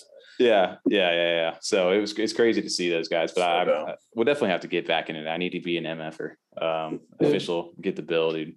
I love Old Money so much. They have executed so perfectly their creative direction. Like whoever is creatively directing the entire brand and project is brilliant. And they've created basically a world that they can continue to expand upon. They've got a loyal community. Like it is so hard for me to believe that they are going to go anywhere without. Like I just love it so much. They've also cultivated an atmosphere that's very hard to get, like within a community where it's kind of like, we don't care. Like we're just like fuck you guys. We don't care. Oh, you didn't get them in. Ha ha ha. Sucks for you guys. Like, when you're trying to do like the caption stuff like that and they're messing with you, but doing it at the same time where everything actually does work well, you can tell that there's a lot of care and thought put into everything. It's that like, I had pulled off like the perfect, like I look like I don't give a shit look, but it, takes a lot of time to kind of curate that. And they've done a great job with it. And the community also has just like lashed onto that. So, I mean, the fact they call themselves, MFers, just that whole thing where you can't force that though. If that's forced too much, people won't really get onto it and they'll just be like, you guys tried way too hard. We could feel it and it just wasn't funny. But when it develops naturally like that, it's just so much more powerful. And they've done the perfect job of it.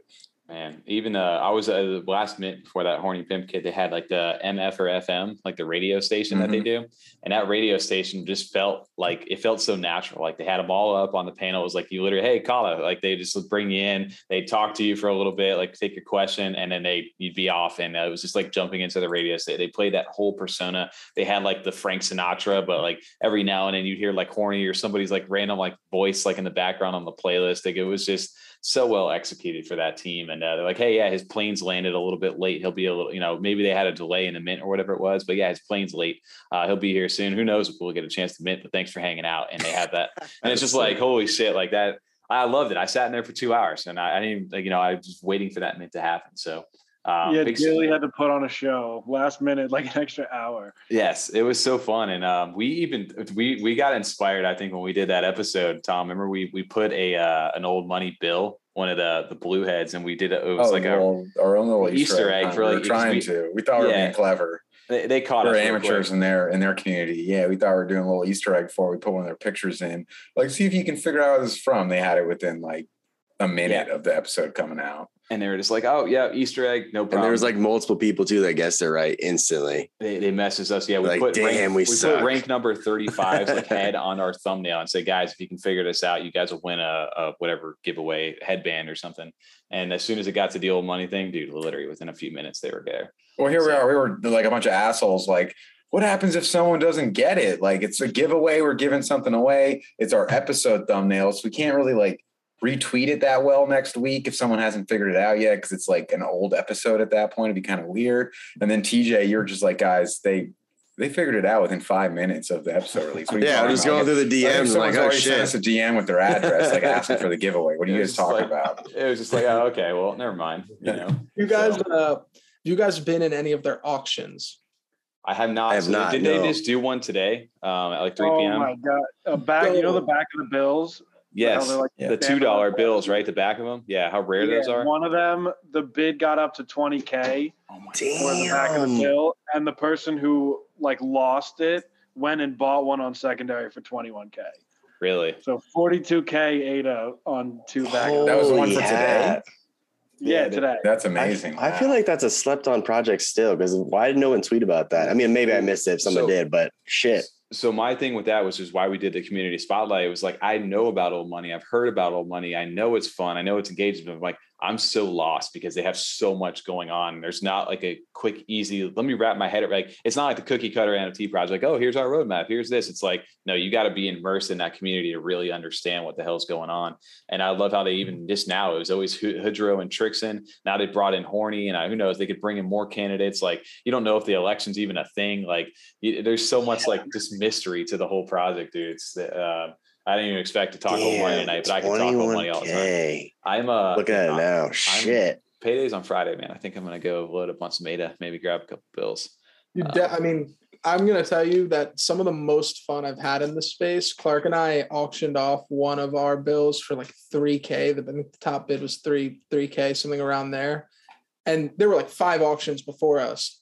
And it is just so fucking fun. There is so many people in that auction house. Like, someone sends a bid, everyone freaks out, types things, everyone goes crazy. Someone else sends a bid. Like, it is just so electric being in one of those auctions. Even if you're not selling anything, even if you're not buying anything, just being there while it's happening, it's so fun.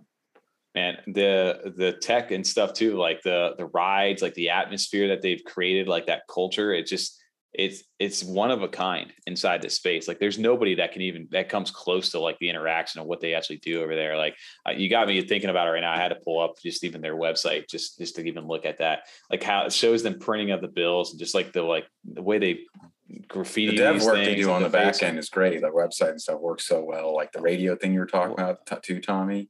Oh, like the amount of work they put into this. Well, even all the different things, like if you really go into the bottom of this stuff, man, we could get into this all the time with the, what is it? The Inflation Times one, and Jealous Island and Fuckerland, like all those different things are so good, like so well done over here. And people probably get lost inside this space. Like, what the hell is all this stuff going on? But if you click on any one of these things, you can get lost on this website for hours. And building into this stuff. And like I said, the back work that Hudro over there probably has to put in, dude, shout out to him. Huge shout out to Trixon as well for the artwork. There's nothing like this. Like, they take something that seems so simple with those dollar bills and just, it's so well done. I was gonna say, you can't shout out one, not the other.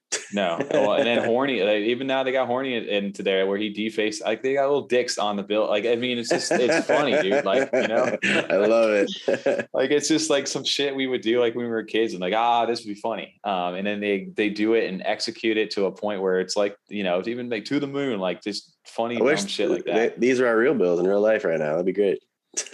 Right. You got me hyped up. Now I want to go over to Old Money right now. So shout out to these guys. I'm definitely going to go ahead and I need to get my bill, man. I love this though, that the roll, like if you have the white roll, you're not an MFer. And even when they were doing the radio show, the one that meant they were just like, oh shit, he's a white name over there. Should we let him up? Or is he going to scream in our face? And the guy was like, fair enough, dude. All right. The guy didn't he didn't yell at us. So we'll hang out with you. But yeah, didn't plan on talking Old Money tonight, but I would definitely bring that up. It's a great project. Guys, before we wrap over here on the back end, I have one last question for you.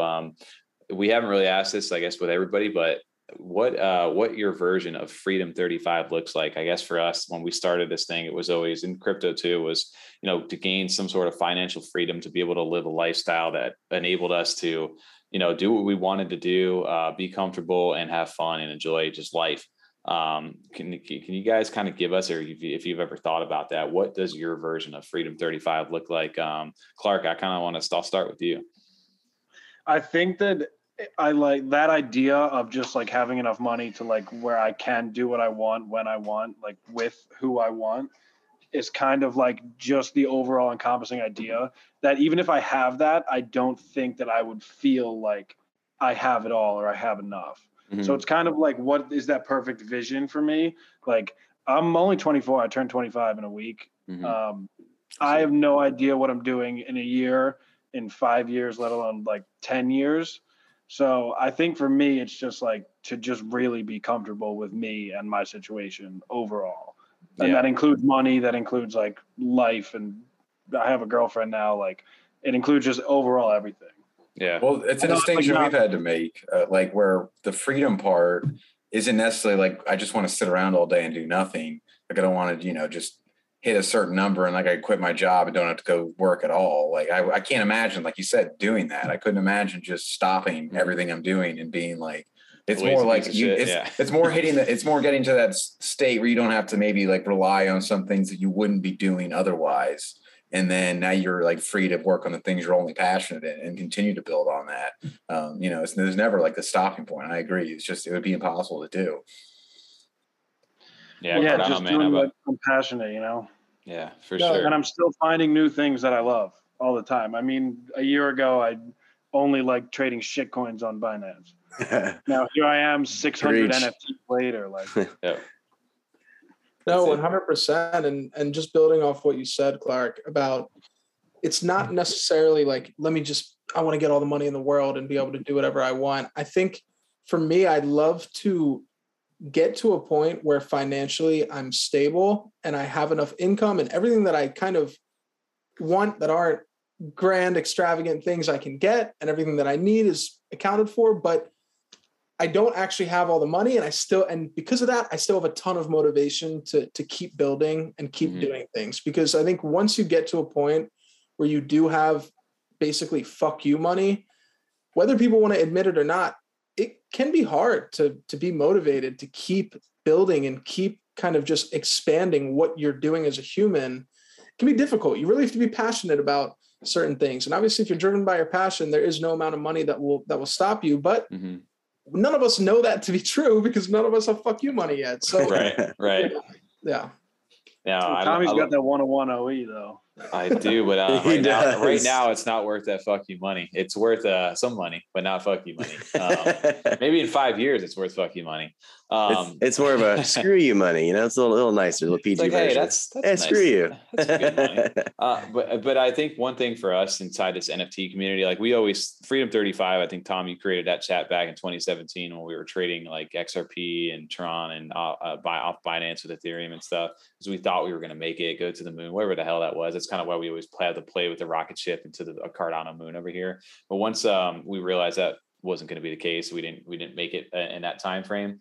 Getting into this NFT world, it's been interesting because it's like, yes, you can make money in this, but the relationships and the things that we've gained, I found like a brain. Like I said, a year ago, I was trading shitcoins, but I was also like motivated by other things in life. And now here I am, I've had this huge passion for this blockchain technology and all these wonderful creators and artists and people that we met over the last year. And my like passion has started to grow, and it's like, okay, well, now that I'm doing my career job and I have this, it's like my passion's starting to pull me this way, but it's like, this is how I make money. This is how I survive. And it's like, so how do you combine the two, right? Like, how do I take my passion and make that money and live? And I think that's really where Freedom 35 for us comes. And it's always like, I got 2 years left before Freedom 35 happens, man. You got a year and a few months, Tommy. Come on now. So I always make the joke is that's why I get the lucky mints, because I'm older than these guys and I need to get there quicker. So they're giving me the good stuff now to get me there faster. That's so bullshit.